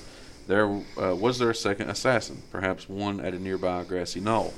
And if Oswald did act alone, who gave him the orders? Activists against Fidel Castro, organized crime bosses, a jealous husband upset with Kennedy's philandering. Though the Warren Commission report concluded that Oswald acted alone, in 1979 report by the House Select Committee on Assassination suggested that there was in fact a conspiracy and likely more than one shooter. In such a complex and sensational case, the conspiracy theories will live on. So why do you think that's such a conspiracy theory? Because it was so public, so. Yeah, plus all the files have not been released. Well, but I don't know. It seems like I watched a documentary once before about JFK knew too much about UFOs and things like that, and that's why you've mentioned that before. I'd never heard of that. No, that's fascinating. He was assassinated, and then Marilyn Monroe was also killed for that as well because she knew. That's a conspiracy theory in itself. But Ned, what's your take on that? Well, like I said previously, you could tear into anything and come with any kind of theory. Right. But I think it was just a couple weeks ago I watched the video. I didn't really get to research into it or anything like that. I just came across the video that somebody broke down the footage, slowed it down, zoomed in, and the driver of his car, you can see him turn around, reach his hand back, and that's when he gets shot. So now there's a new theory that the driver accidentally did it, and they covered it up. Oh. So I need to research more on that. See, I hadn't heard that one. That the driver accidentally shot. That's the video that I watched. I need to bring that back up and actually read into it. Yeah, definitely. Some people think the vice president had something to do with it. You know, if you were going to assassinate a president, that would be my first guess. Would be your vice president. Plus the fact that he was all too willing. He didn't in any of the swearing in photos on Air Force One. He didn't look like he was grieving at all. Right. He didn't even look like he was surprised. Interesting. Anything else on that you want to touch on? Not really. What about any of the conspiracy theories we talked about today? Anything else? Why don't you make a note on that one, and where you said you watched that video, and bring that one back too next week? Yeah, I can do that. All right. I'm gonna have to tell you, I have really enjoyed this segment. I don't want to say anything and not be for sure about it. So I'll touch base on the 9/11 one and the JFK. So we'll talk next week. Maybe. No. Hey, come on, Ned. We're telling our listeners we're going to do this next week. So we have some more Ned ear candy coming up next week. On any of the conspiracy theories that I just read, and like I said, we only did 5. There's 5 more to go. Good. I'm looking forward to this. But on any of the conspiracy theories that I read, if any of our listeners have any say on any of them, please write in. We love hearing about new information, regardless if it's off the wall or if it's genuinely ear candy. Right. Well, worst case scenario, if it's off the wall, we may giggle at you. That's it. Exactly. But I believe that's it. That's all I have. No. And we're going to take a break, and we're going to come back. What are we going to be talking about? And when we come back? When we come back, we're going to continue. I'm going to continue my in-depth discussion of the Aldebaran mystery. Again, you can see that on Amazon Prime. It's a pretty cool little show. And I did watch that, and we'll talk about that when we come back. We're going to talk about that. We're going to do some more shout-outs and have Elliot's articles. We'll be back in just a moment. Hey, folks. It's the Creepy Kentuckian from Dead Pit Radio. And when I'm just sitting around needing something to listen to, I'm checking out Here to Chew Bubblegum.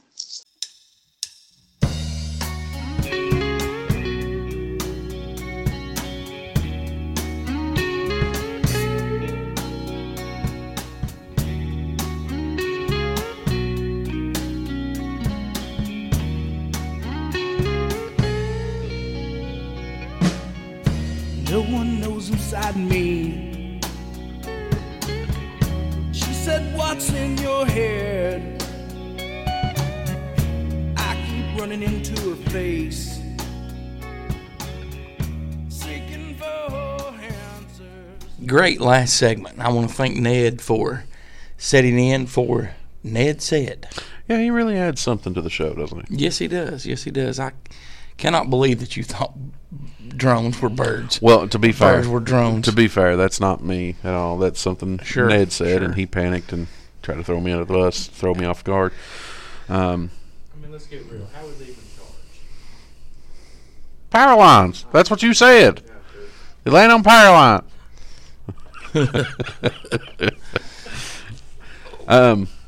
So, you ready to jump into this next segment? Yes, sir. So last week we started talking about the Vril, and it was kind of the first thing in the Aldebaran mystery. And you yourself kind of watched that mystery yesterday. Yes, right? Yes, I did. That was.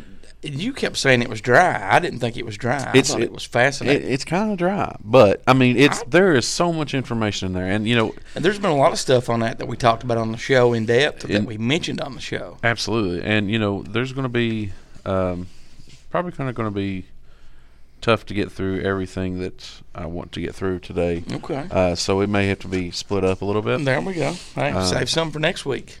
But so we talked about. Don't give us all your candy at once. So we talked about the Vril, and the Vril motto is "Not all good comes from above." So that summarizes the entire history of the Vril Society from the inception to its final days of World War II. There were three or four kind of secret societies during that time, and each one kind of had its own distinct beliefs. So, and I'll kind of touch on all of them right now. So the DHVSS in 1912 worshipped the German mountain goddess Isaias, and the Schwarzstein or Black Stone. The Thule Society in 1917 believed in the Hollow Earth theory, and derived its name from Ultima Thule, the ancient capital of Hyperborea. And that sits atop of the world. Right. The Vril, however, worshipped the Black Sun, which was the invisible inner light of the Godhead, which supposedly gave or generated incredible power and communicated with Aryan aliens living in the Aldebaran system through psychic channeling. Aldebaran, which is a giant star, it's a giant red star, and it's part of the Taurus constellation, and is known as the Bull's Eye due to the position of where it's at in the cosmos. As the star of illumination, it's called. It is also known as the way of spiritual enlightenment, which the mediums of Vril desperately sought.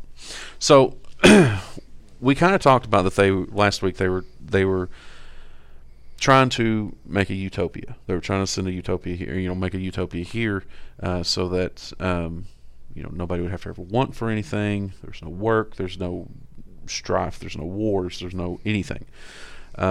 Which, when you start to think about a lot of what Hitler said, which was to try to create a more perfect race, and these Aldebarans are supposed to be Aryan aliens, so he's trying to make an Aryan race. So let me get your take on this. When I was watching when I was watching this documentary, I was kind of getting the idea that maybe Hitler either manipulated the Aldebarans through the Vril, or they were all working. What do you think? Were they working together, or were they manipulated? I don't think they were working together. You think they were manipulated? Yeah. That's kind of where I was leaning towards. I think that, unfortunately, the German Nazis were the ones that first were just the point of contact, unfortunately. And they used that power for evil. That's what I think. That's the exact same thing I thought when I watched it as well. Right. So, I mean, it's fascinating, though, just what they were describing the ships were, the Hannibus, and the way that they ran. That's exactly the way Bob Lazar described it. Exactly. And they say that when you actually sit and think about how they described how they made the anti-gravity or the magnetic field to run these ships, and that they can accelerate quickly and do 90-degree turns, and the pilot would never feel it. What was it? Something like plasma? Mercury. It was mercury plasma. Yes. So I guess it's heated. Yeah. And then pressurized to 250,000 psi, and then ran at so many thousand RPMs. Right, and that's the exact same thing that Bob Lazar said. And that creates a field, and when they say that, all of these different lights that you see on the side, on these crafts, kind of like the Northern Lights, because it's a magnetic field. So that stuff starts to kind of make sense when you start to listen to it. Some of the stuff that they were talking about, I myself, before this came about in the movie, because they don't mention this till like towards the end. I kept thinking, this is some of the stuff that Nikola Tesla talked about. And then they mentioned, this is some of the stuff that Nikola Tesla talked about. Yeah.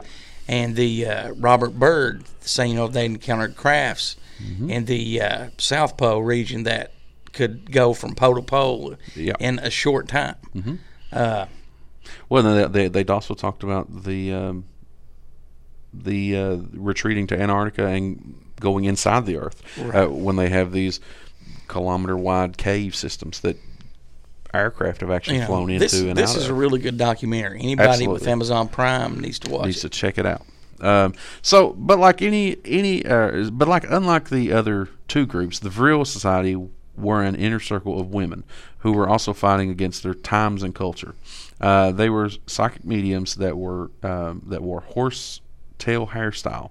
And if you don't know what horsetail hairstyle, they grew their hair really long.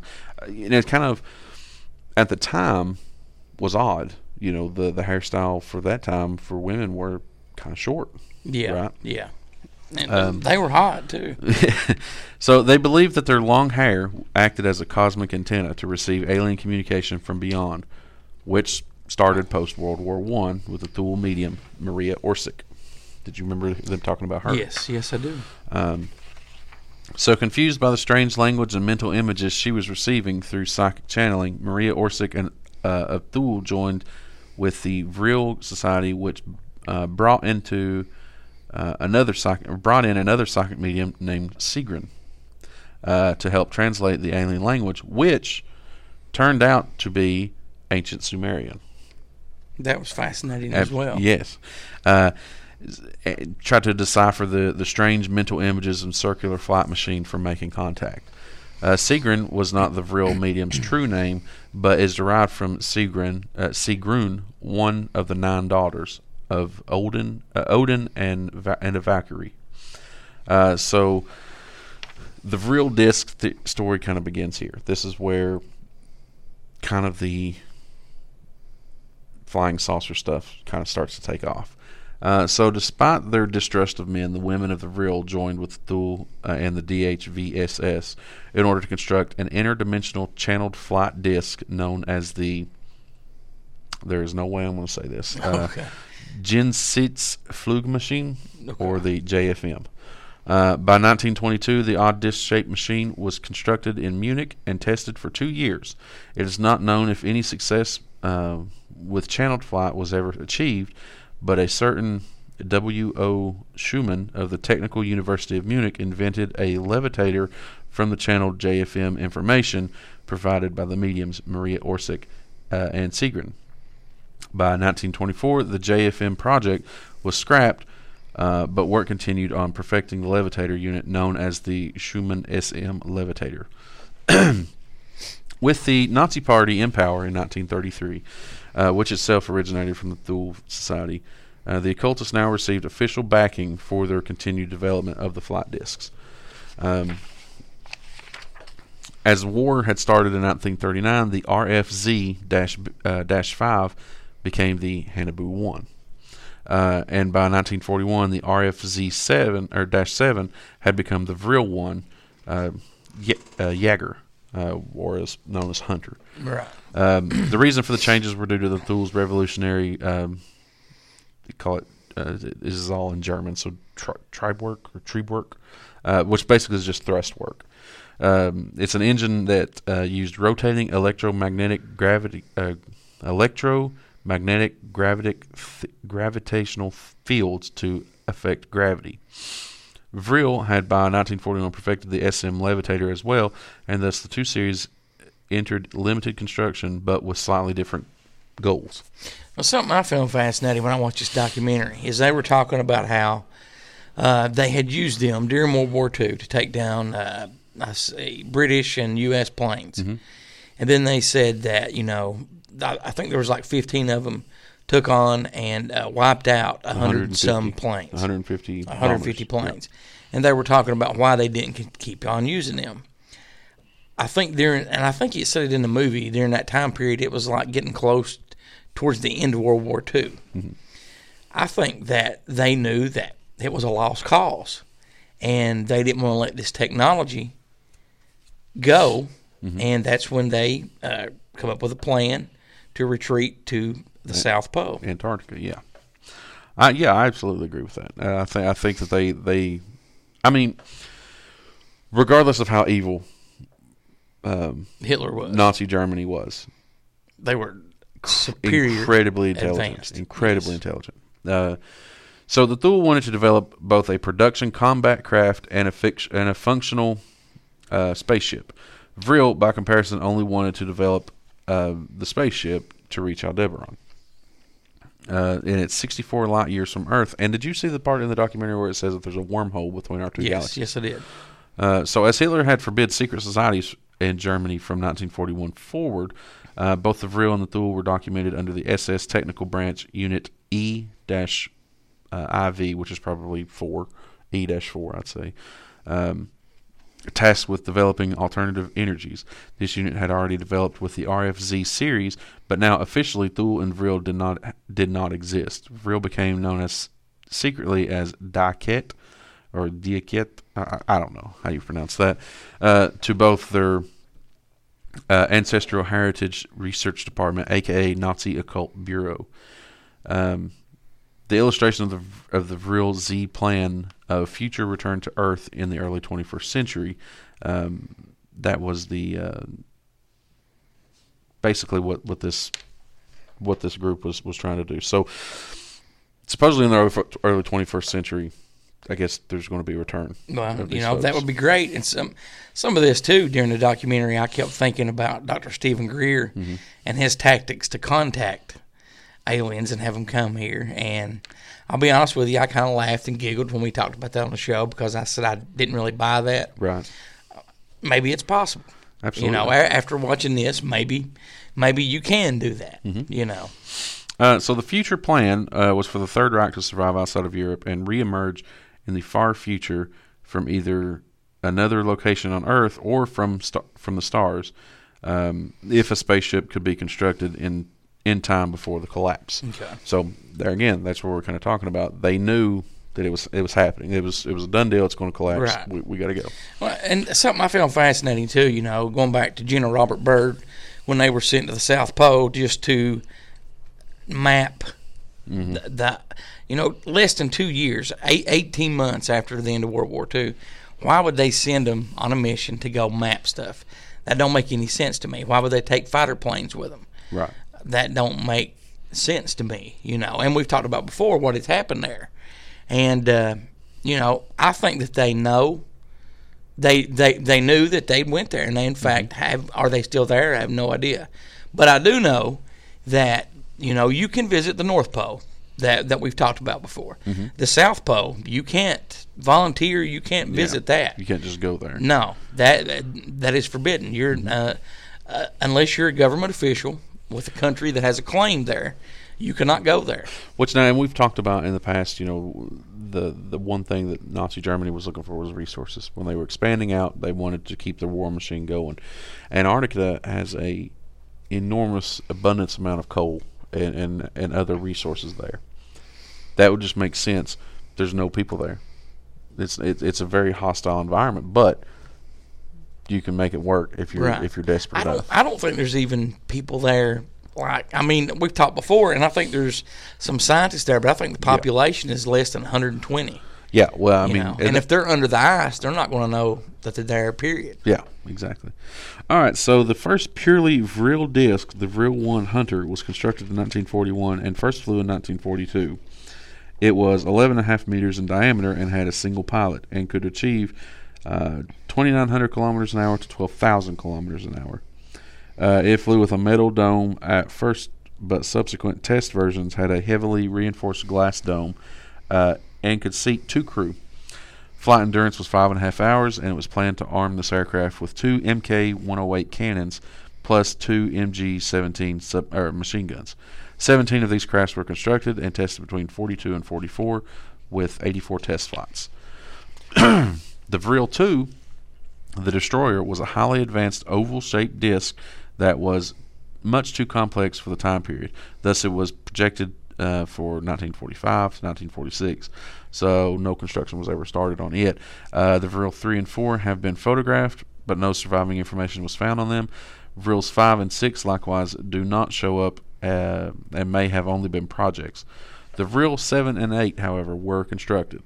The Vril 7, the Ghost, was 45 meters in diameter and crewed by 14 men. It was built in 1944 and tested at Arado, Brandenburg, maybe? Sounds good. Yeah, Arado, Brandenburg, using Vril's own thrust work. Like the Vril 1, the Vril 7 Ghost was designed for channeled flight. One machine was sent through the Arado, but returned seriously damaged beyond repair. It is not known if the craft was manned or if not, but the hull was severely warped and the drive was disabled. I hate it when my hull gets warped. Yeah, that's a terrible time. In 1944, the Arado engineers approached the Vril's medium, Sigrun, with a request. They wanted to know if the Vril tribe work could be, or the thrust work could be adapted to one of their projects, the Arado E.555 strategic bomber. They were abruptly told no, and returned to their designs, which resulted in 11 different versions of the bomber. Sigrun was actually insulted because her entire purpose of the Vril disc was aimed at space flight. Here's where I'm starting to think that maybe they were just being manipulated, because the Vril only wanted to make contact, right? And of course they're getting it's a partnership, so this is how they're making these ships, but the people who want to make these ships are wanting to use them to destroy their enemies, well, which is pretty much everyone at this point. Yes, it was. So no conventional bomber could withstand the heat and the velocity achieved by these machines, which were constructed of hulls especially made of an advanced metal called Victolin. In some sources it's Victolin or Victolin. The Vril 1 had a single hull of this type, and the Vril 7 had 2. The large Haunebu 3 had 3. Oh, did you see that? What do they call it? The Andromeda. The big spaceship that could hold like 3 of these discs. Yeah. Did you see that? Yeah. That was wild. Yeah. I saw that.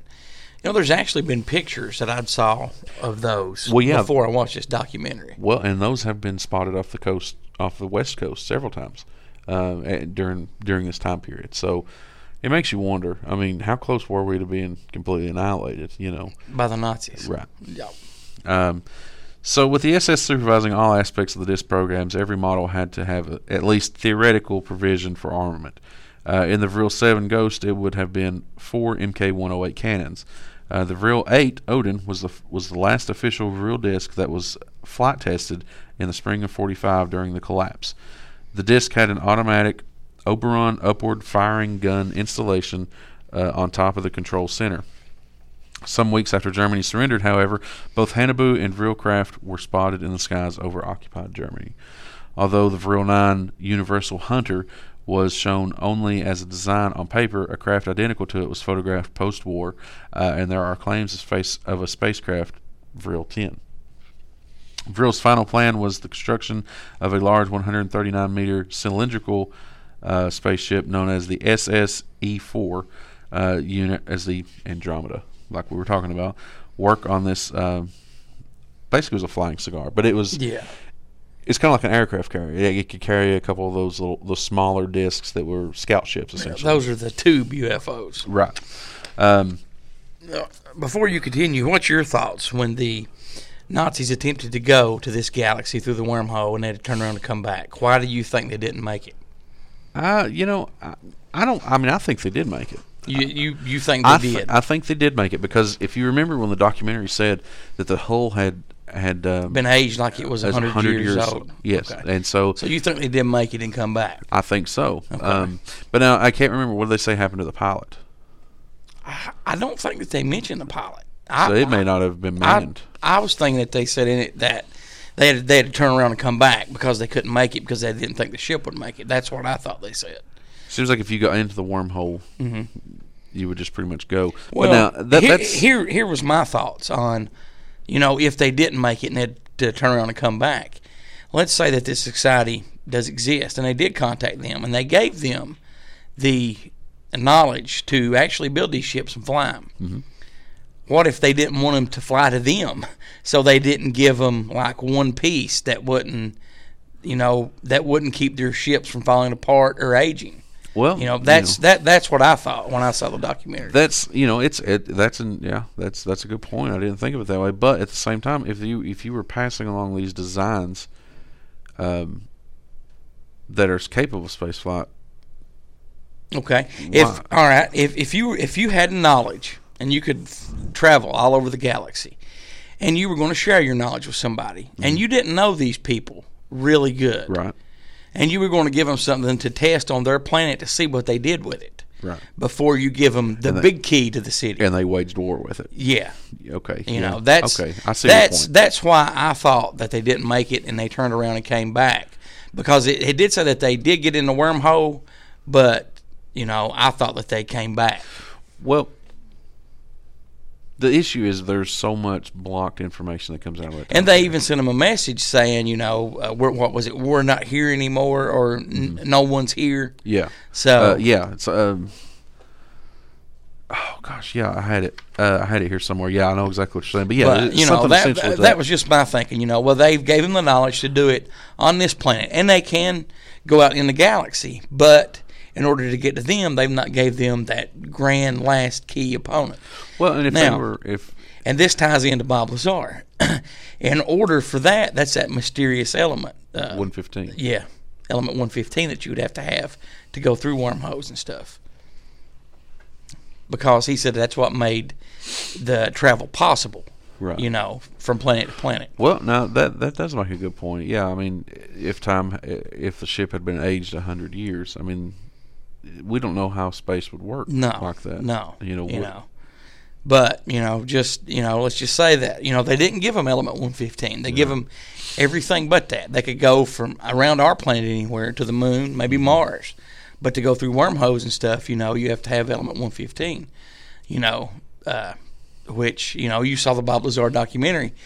The filmmaker just mentioned it, Yeah. And the next day the FBI and everybody was at Bob's house. Right. And that makes sense. And Bob Lazar says that we got element 115 from Roswell. And Roswell was after World War II. Yeah, 1947. And he worked at a place called S9 or S4. Yeah, it was S4 off of Area 51. Yeah. So I wonder. It was a specialized lab. Wonder if they've actually made this so that they can travel. I wonder if they've traveled there yet. Because they've when they honestly, all right, and we've been through this before. I think people have traveled there. I think that the aliens did give us the element. Element 114, 115. Yeah, and we do know how to make it. Since then. And, because they thought Bob Lazar had a sample of it, and they was coming to his house and his place of business to get it. Right. And it wasn't a hardware store. Nuclear hardware store. I mean, how do you think they split those atoms? You gotta have a nuclear hammer and chisel. Yeah, sure. Sure you do. That's essentially all I have right there. That kind of gives you a a start of the real. And I will go back and watch that part about them traveling. But I thought that they said they didn't make it, and they came back. Guys, I understand that you all think that we can't get our facts straight, but there is literally this documentary is dripping with information. There's so much information to try to squeeze it into. It is very good. It just try to squeeze it into a 30-minute segment is tough. Yeah. So I mean, because the movie itself is like the one I watched too was an hour and a half. Yeah. And so you watched the same one that was the director's cut. Yeah. So but it's very well written, very well prepared, very well presented. So I kind of wanted to go over a little bit talking about those ships. Okay. So in 1939, a revolutionary electromagnetic gravity engine was improved by Hans Kohler. Basically a free energy machine, which is what the reel was talking about. The free energy. Right. No one has to work. No one has to do everything. Everybody lives in peace and harmony. Basically, it introduces free energy machine into an energy converter coupled to a band generator and a Marconi vortex dynamo. It's a spherical tank of mercury, essentially, to create powerful rotating electromagnetic fields that affected gravity and reduced mass. It was also designed or designated the Thule thrust work, aka the Tachyonator 7, and was to be installed in the Thule designed discs. So this is where we're talking about the liquid mercury, or the mercury that was spun up to certain RPMs, pressurized 250,000 psi. That's what their thrust work was. Right. So that's kind of neat. And then you go back. That's something Nikola Tesla. Watch the Tesla Files on History Channel. Okay. They're on YouTube, and they do one experiment. I've not watched the whole episode, but they basically built a Tesla tower, two of them, and they just more or less they're sitting there, catching energy, and they run a remote control boat off of it. Okay. Just by catching energy out of the atmosphere. I'll check and that it out. is. It's just by making a Tesla coils.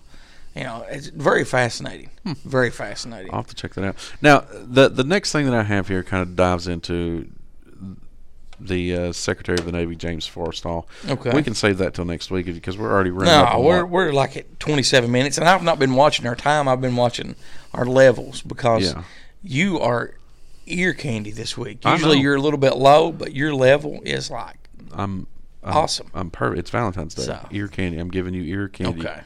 This is my Valentine's Day to you all people. Is ear candy. Ear candy. That's better than earwax. Yeah, I think I'm going to hold on to this till next week. And we'll talk more about the discs and the Andromeda, and then we'll talk about General Byrd and James Forrestal, because James Forrestal, how he died was very sketchy, very weird to me. Yeah. Especially knowing all that he knew. Definitely. Yeah. So you don't think that he jumped out from the 16th floor? I 100% do not think that. I don't either. I don't think that at all. You're listening to Here to Chew Bubblegum. We're going to take a break, come back with Elliot's articles, and after Elliot's articles, we're going to talk about the St. Valentine's Day Massacre that happened in 1929 in Chicago. Then we've got some few Valentine's Day traditions from around the world. Give some shout-outs, listener text, question of the week responses, and new questions of the week.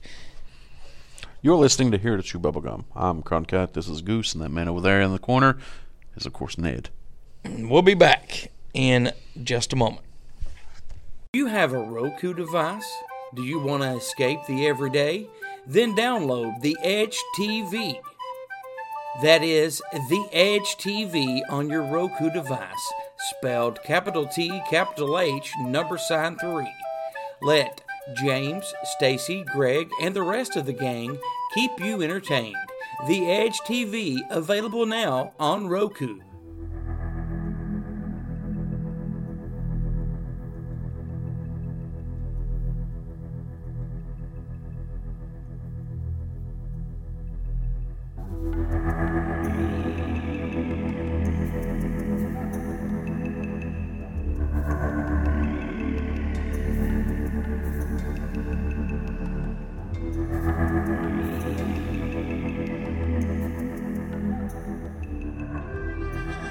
Good morning, good afternoon, good evening, whenever you may be listening.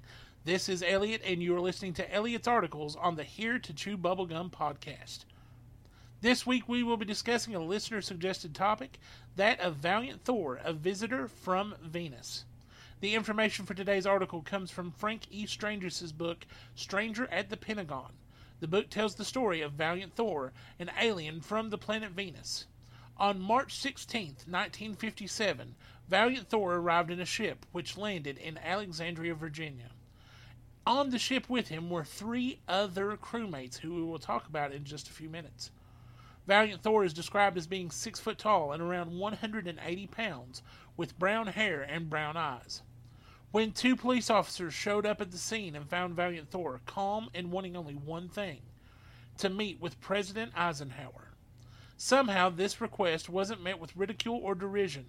The police officers took him through an elaborate subway system from the Pentagon, where he met with the Secretary of Defense, to the White House, where he met President Eisenhower, Vice President Nixon, and all the Joint Chiefs. He brought a message from the High Council of Venus for Earth to stop and destroy our nuclear weapons because they could lead to the obliteration of the human race. One of the people to meet and speak to Valiant Thor was Harley Andrew Byrd, nephew to the late Rear Admiral Richard Byrd of the United States Navy. When Byrd asked him where he was from, Thor replied, "I am from the planet that is called Venus." Byrd asked him how many visitors from Venus were presently on Earth, and he said, "There are presently 77 of us walking among you in the United States. We are constantly coming and going. If you are a Venusian, or know of one, please feel free to contact Goose, Cronkite, Ned, or myself at Here to Chew Bubblegum." When meeting with the president, he was quoted as saying, "I come from the planet your Bible calls the morning and evening star." Venus, the president replied, "Yes." The fact that Valiant Thor mentions the Bible will have relevance later. After hearing Valiant Thor's message of peace, the president regretted to inform him that he would not be able to accept it. Valiant Thor then became a quote-unquote guest of the American government inside the Pentagon. This next section was taken from the website eraoflight.com. After assuring them that this planet had been under close scrutiny for hundreds of years before the 1945 bomb blast, and with his special letter still in the slightly quivering hand of the president, he was requested to follow the Secret Service back the way that had come, to the Pentagon and into a beautifully furnished apartment where he would spend the next 3 years. Fortunately, he was prepared for such a lengthy visit and kept in constant communication with the starship that he had arrived in. There were many occasions during this time which he teleported himself in and out of those quarters, often exercising quote-unquote transimagery to cause the security guards to visualize his face on a non-existent badge. Soon after his arrival, together with the 3 members of his crew, he joined a convention in the backyard of the home of Mr. Howard Menger in High Bridge, New Jersey. The month was April 1957. A certain group of individuals who were interested in UFOs were meeting that day. Val and his crew members, Don, Jill, and Tanya, had changed into the same type of clothing worn by their Earth friends. The meeting was very interesting, and these people were on the right track. He was dismayed to learn the undignified manner in which these people were treated by the press. Now, I find it very interesting that the names of his crewmates were Don, Jill, and Tanya. Common Earth names. So that was sort of a surprise. It was at this meeting, although he wouldn't contact him until later, that he met Frank E. Strange's. Frank E. Strange's was a preacher and academic. Thor supposedly chose Strangus to help spread his message. Strangus, who had originally written a book called Saucerama, after meeting Thor, he wrote many more books. In these books, he revealed such quote-unquote facts that Jesus Christ was a Venusian and the Bible needed to be followed. This fact, that the Strangus was a preacher and used this event to spread the gospel, had some people wondering if this wasn't the point of the story after all. Maybe Strangus had made this up to try to get people to come to the side of Christianity. Even with this, there are quite a few people that believe this, including President Eisenhower's granddaughter. Next week, we will move on to a new topic, and before I choose that, I would love to hear from our listeners so that you can tell me what you want to hear. Stay vigilant, dear listeners. Until next time, Elliot out. Be sure to check out HereToChewBubblegum.com. And segment 3, we're going to talk about the St. Valentine's Day Massacre. Mm-hmm. The St. Valentine's Day Massacre was the 1929 murder of 7 members and associates of Chicago's North Side Gang. It occurred on Valentine's Day, February 14th, 1929 at 10:30 a.m. 7 men were murdered at the garage at 2122 North Clark Street in the Lincoln Park neighborhood of Chicago's North Side. They were shot by 4 men using weapons that included 2 submachine guns, 2 Thompson submachine guns. Is that what they call a Tommy gun? Yeah, that's exactly right. Tommy gun. That's 2 of the pretty cool. shooters were dressed as uniformed policemen, I mean, while it's the pretty others cool. wore suits, ties, overcoats, and hats. Witnesses say the fake police leading the other men at gunpoint out of the garage after the shooting. Some people claim that the Egan's Rat Gang that was working for Al Capone at the time, they were suspected in this shooting, as are some members of the Chicago Police Department, legitimate members of the Chicago Police Department, who had allegedly wanted revenge for the killing of a police officer's son. As of now, no one has been positively identified as being a shooter in this case. Wow. Al Capone was widely assumed to have been responsible for ordering the murders in an attempt to eliminate Moran, not moron, but Moran. Moran was the last survivor of the North Side gunman. His succession had become about because of his similar aggressive predecessors, Vincent DeLucci and Jaime Weiss, who had been killed in the violence following the murder of original leader Dean O'Bannon. Police tested the 2 Thompson submachine guns, serial numbers 2347 and 7580, found in Fred Burke's Michigan bungalow, and determined that both of those had been used in the massacre. Let's see. One of them was also wanted for the murder of New York Brooklyn mob boss Frankie Yale, and that was confirmed by the New York Police Department. They long had a theory that Burke had been responsible for Yale's death. Les Former, a deputy sheriff in Marion, Illinois, purchased one of the Tommy submachine guns. The one had the serial number 2347 on November 12th, 1924. Marion and the surrounding area were overrun by bootleggers, the Sheldon Brothers gang, and Charlie Bodger. Farmer had ties to Egan's Rats gang. Would you not come up with a different name for your gang? Egan's Rats? Egan's Rats? Yeah, I probably would. I think I would too. Let's see. The weapon ended up in Fred Burke's possession in 1927. It is possible that this is the same gun used in Detroit's Milo Flores massacre on March 28, 1927. Chicago sporting goods owner Peter Von Frantis sold the gun 7580 to Victor Thompson, also known as Frank V. Thompson, but it wound up with James Bozo Shoop, a small-time hood from Chicago's West Side who had ties to Al Capone's gang. The garage at 2122 North Clark Street was demolished in 1967. The site is now a parking lot for a nursing home, and bricks of the north wall against where the victims were shot were purchased by a Canadian businessman. For many years, they were displayed in various crime-related novelty displays. Many of them were later sold individually, and the remainder are now owned by the Mob Museum in Las Vegas. Wow. Have you ever been to the Mob Museum on your travels to Las Vegas? I've not, but I didn't even know there was such a thing, but I wish I'd have known then. So you had heard of the St. Valentine's Day Massacre before, I had, correct? Yes. Had you researched it any? I had not, no. Do you know why I threw that in here today? Is it because it's Valentine's Day?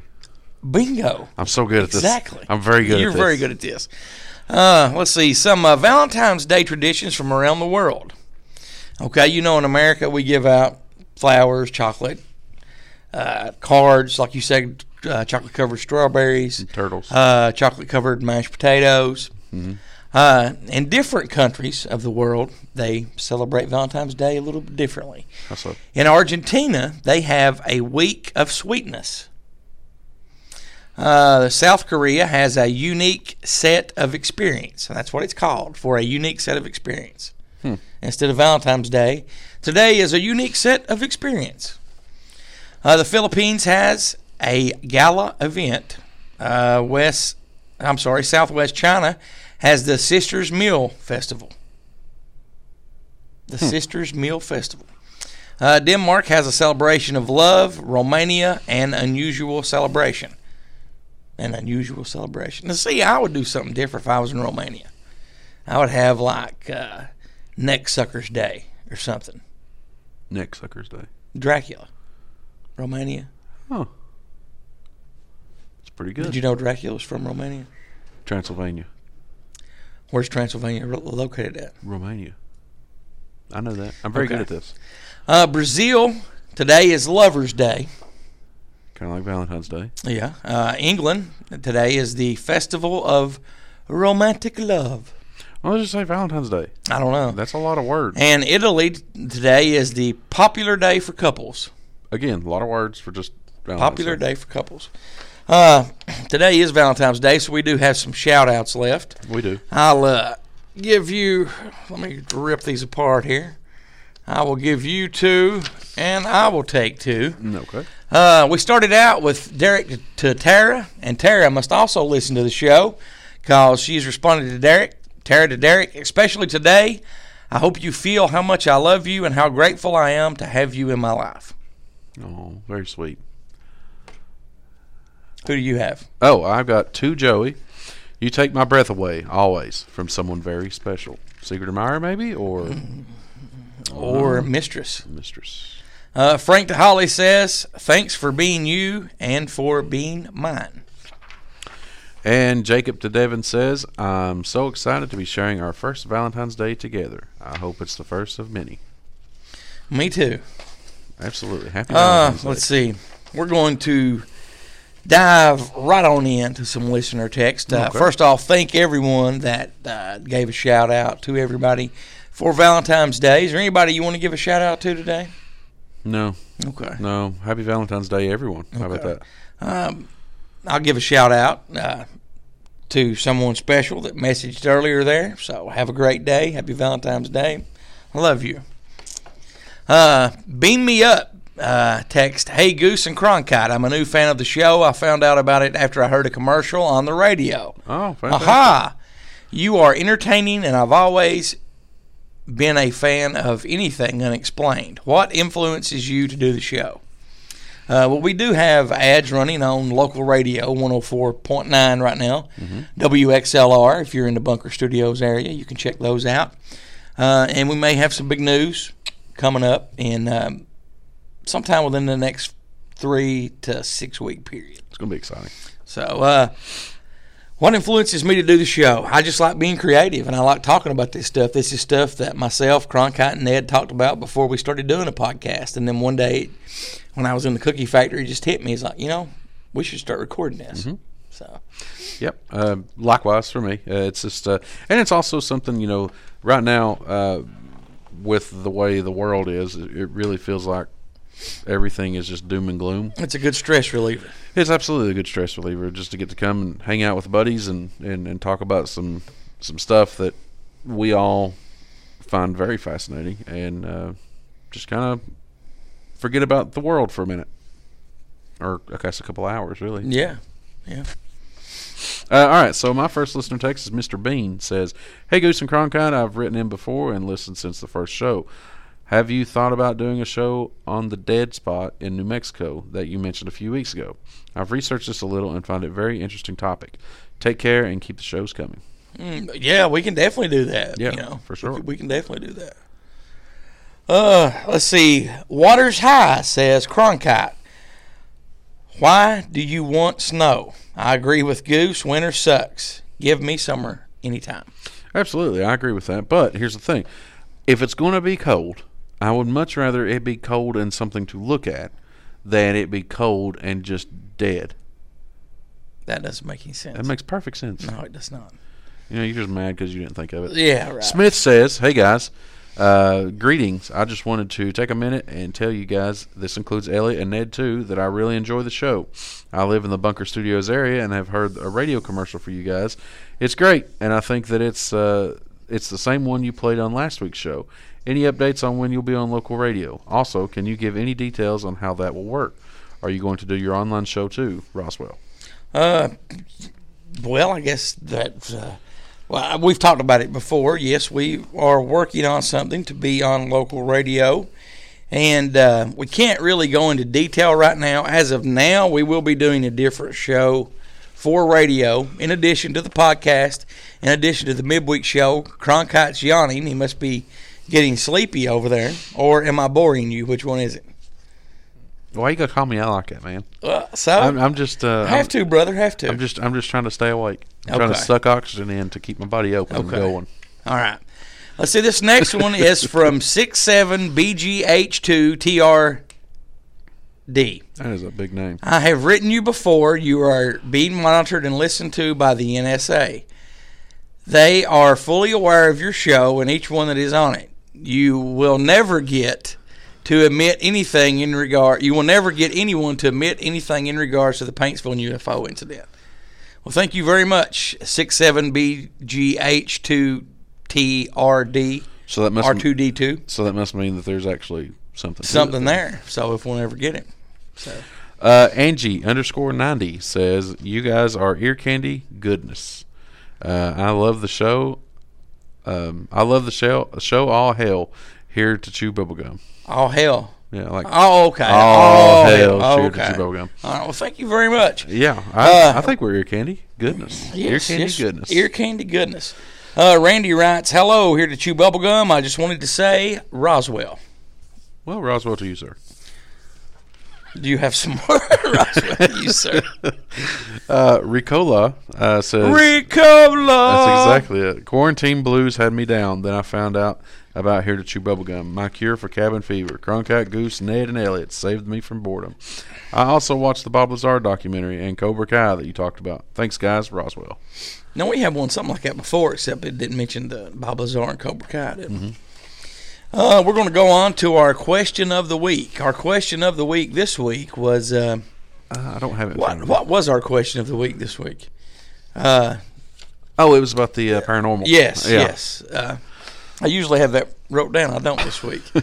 We were failing miserably. Sorry about that. Sorry about that. This show was going off the rails in a hurry. No. But we did have a tremendous response. So before we get started, what's your paranormal experience? Mine? I mean, I've been walking down a highway before in a house I used to live in, and that's farther away from the Bunker Studios area, and I seen a woman in black, or a figure in black. Yeah. Shadow person, exactly. Okay. Right on. Let's see. Buddy writes, "My grandma died in 2004. Her and my grandpa lived with us. I was outside when she passed away. I say about 2 or 3 minutes after she passed, I looked through a window from outside and watched her walk out of the bedroom she was in and through the living room. That was in July. That December, I was home by myself and decided to get some decorating done for Christmas inside the house. I went down to the basement and soon stepped off the basement step and heard someone walking across the floor in the living room. I went back up and nobody around. I go back down again and again. As soon as I stepped off the bottom step, Someone started walking again. I run back up and went into the bedroom and grabbed the pistol to look around. Never seen anyone through the whole house, and again I went back down into the basement, and this never did happen again. Well, thank you very much, buddy, for writing in and sharing your experience with us. Definitely. John says, when I was 3, I thought I saw a figure in the hallway of my old house. My sister claims to have seen it too and even chased it down the hallway. I don't recall all of that as I was young, but I do remember it remotely having the same shadowy outline as Raphael in a trench coat from the Teenage Mutant Ninja Turtles movie in 1990. I know that's an odd description. Also, it had red or yellow eyes. Thank you very much. Was that from John? That's from John. Brenda says, I saw my mom about 6 months after she passed, standing by my back door. I had a peaceful, loving look on her face, as to say, it's all right. You need to stop grieving. I'm at peace with the Lord. Cancer really didn't win. Then she was gone. I rejoice knowing that she's with God, but I miss her every single day. Very much so. Ashley says, I don't know how young I was, but I'd say my youngest sibling was around 4. We all decided to play hide and seek. While I was walking down the hallway from the front door, I passed the kitchen and noticed a head pop in and out from between the counter and the pantry. At that time, I didn't think about how the crack between those two things was about 1 to 2 inches wide. I then continued to walk down the hallway past the living room where I saw a hand pop up from behind the couch. I walked over telling my little sister that I'd found her and she should just give up. But when I looked back there, nothing was there. There's also the time that when I was 2 to 4 maybe and lived in Ohio, I think we were in the process of moving. I'm not sure, but we were laying on the futon in the living room, and my stepdad went to the bathroom. I was on the outside edge of the bed when this hand started coming up from underneath the futon. It was red and black, very creepy. My mom tried to tell me that it was my stepdad, but I never took my eyes off the bathroom door until that happened. So it couldn't have been him. Yep, that's it on that one. Okay. That's a very wild story. Yes, it is. Red and black hand. Keisha says, I've had more than I could begin to share, and most people I'm around end up having them too. Thank you very much, Keisha. Probably attached to you in some way. That's what it sounds like. Good call there. Mm-hmm. Good call. Another one for Cronkite. That's right. I'm getting good at this thing. John says, yes, I have. Me and my wife sitting in the floor one night after all the wild UFO sightings just started, and I was telling her how I could feel presences of things when they were near, and as soon as I said that, this is a TV stand on wheels rolled into my feet, smacked me on my feet, and oddly enough, someone had died in the house below us that we was attached to, and they laid there for 2 weeks decomposing. So I believe we were visited by spirit that night. Wow. Julie says, I saw my ex-husband after he passed. He was sitting on my son's couch. The couch had belonged to him. I smelled my dad's smell for a long time after he passed. Dad chewed tobacco and had a distinct smell. Thank you very much, Julie, for writing in and sharing your experience. Karen says, yep, from hearing my name called out when alone, hearing a child talking, seeing my 15-month-old child playing and having a full conversation with my deceased father, shower coming on by itself, odd footprints in the carpet, my children swear of a dark-figured woman that stands in a hallway or corner of the bedroom that watches them sleep. The stories could go on and on.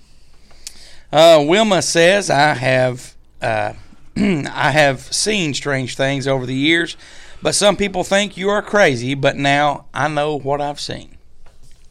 Thank you very much, Wilma, for writing in. Kathleen says, my mom passed in her sleep in 2019. We have a wall clock that stopped working around that time. We think she passed. After the funeral, we put new batteries and reset the time. It stopped working at the same time she passed again. And thank everyone for their question of the week responses. Our new question of the week: if you could ask a question to anyone at any time in history, who would it be, and what is your question? You can always call, text, or leave a voicemail to that question by calling 606-373-3396 or email. You can always email us. You can email goose at here to chewbubblegum. Not goose at goose here to chew, but goose, just one goose. Yes. Not the number goose, one goose, at here to chewbubblegum.com. You can also email Croncat at here to chewbubblegum.com. You can also even email Ned and Elliot. You can reach them at here to chewbubblegum.com, at yahoo.com. Mm-hmm. Attention, Ned or Elliot, please. And also our Facebook page. Comment, like, do whatever, subscribe. A YouTube channel, too, as well. And again, our new question of the week, if you could ask a question to anyone at any time in history, who would it be and what is your question? Go. That is a good one. Abraham Lincoln. Why? Because he was president of the United States, and he was from Kentucky. What would you ask him? I would ask him what it was like to hunt vampires. That didn't really happen, you know that, right? Yeah, it's a movie. It's a book. He hunted vampires. I thought that was a movie. Yeah, it's a book and a movie. Abraham Lincoln, the Vampire Hunter. Yeah, it was fake, though, right? You have to do a little research on it, my friend. Vampires. You don't. So you think aliens could exist and ghosts, but you don't think werewolves. vampires And werewolves. and werewolves, but not vampires. No, I think it's outlandish and crazy. Really? Yeah. Okay. I think you're outlandish and crazy. Ned, same question. Not sure. I'll answer the question next show. Yeah, and I'm going to have a different one next show too. Okay. What about you? Well, right now I want to say Leonardo da Vinci. What would you ask him? I would ask him how he got the inspiration to paint and create the first flying machine. I would like to talk to Nikola Tesla. There's a lot. I think next week we should come back in with several. There you go. How about your top 4 or your top 5? Your top 5 and my top 5. Let's do it next week. All right. So everybody's got homework. Oh, all right. Well, sorry. Da Vinci's already won. Dale Earnhardt's number 2. Well, no, you can't do them right now. Dale Earnhardt. No, well, save it for next week.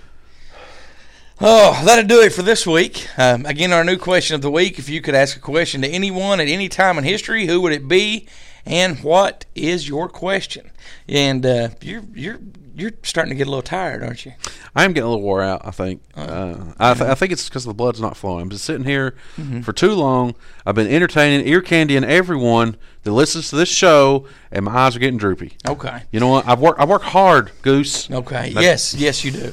That's exactly right. It's you ate too much candy. But that'll do it for this week. We want to that'll do it for this week. We want to say special thanks to Carlin for all the voiceover work and for allowing us to use the music of Flannery, CK, Uncle Bill, ST3B, and everyone else over at deadpit.com.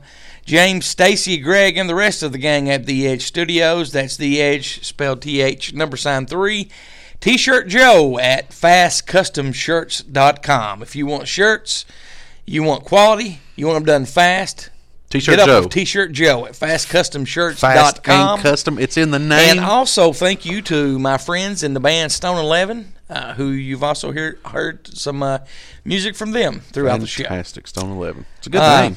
It's a very good name. Thank you. That'll do it for this week. We'll see you next week. And until then, so long for now.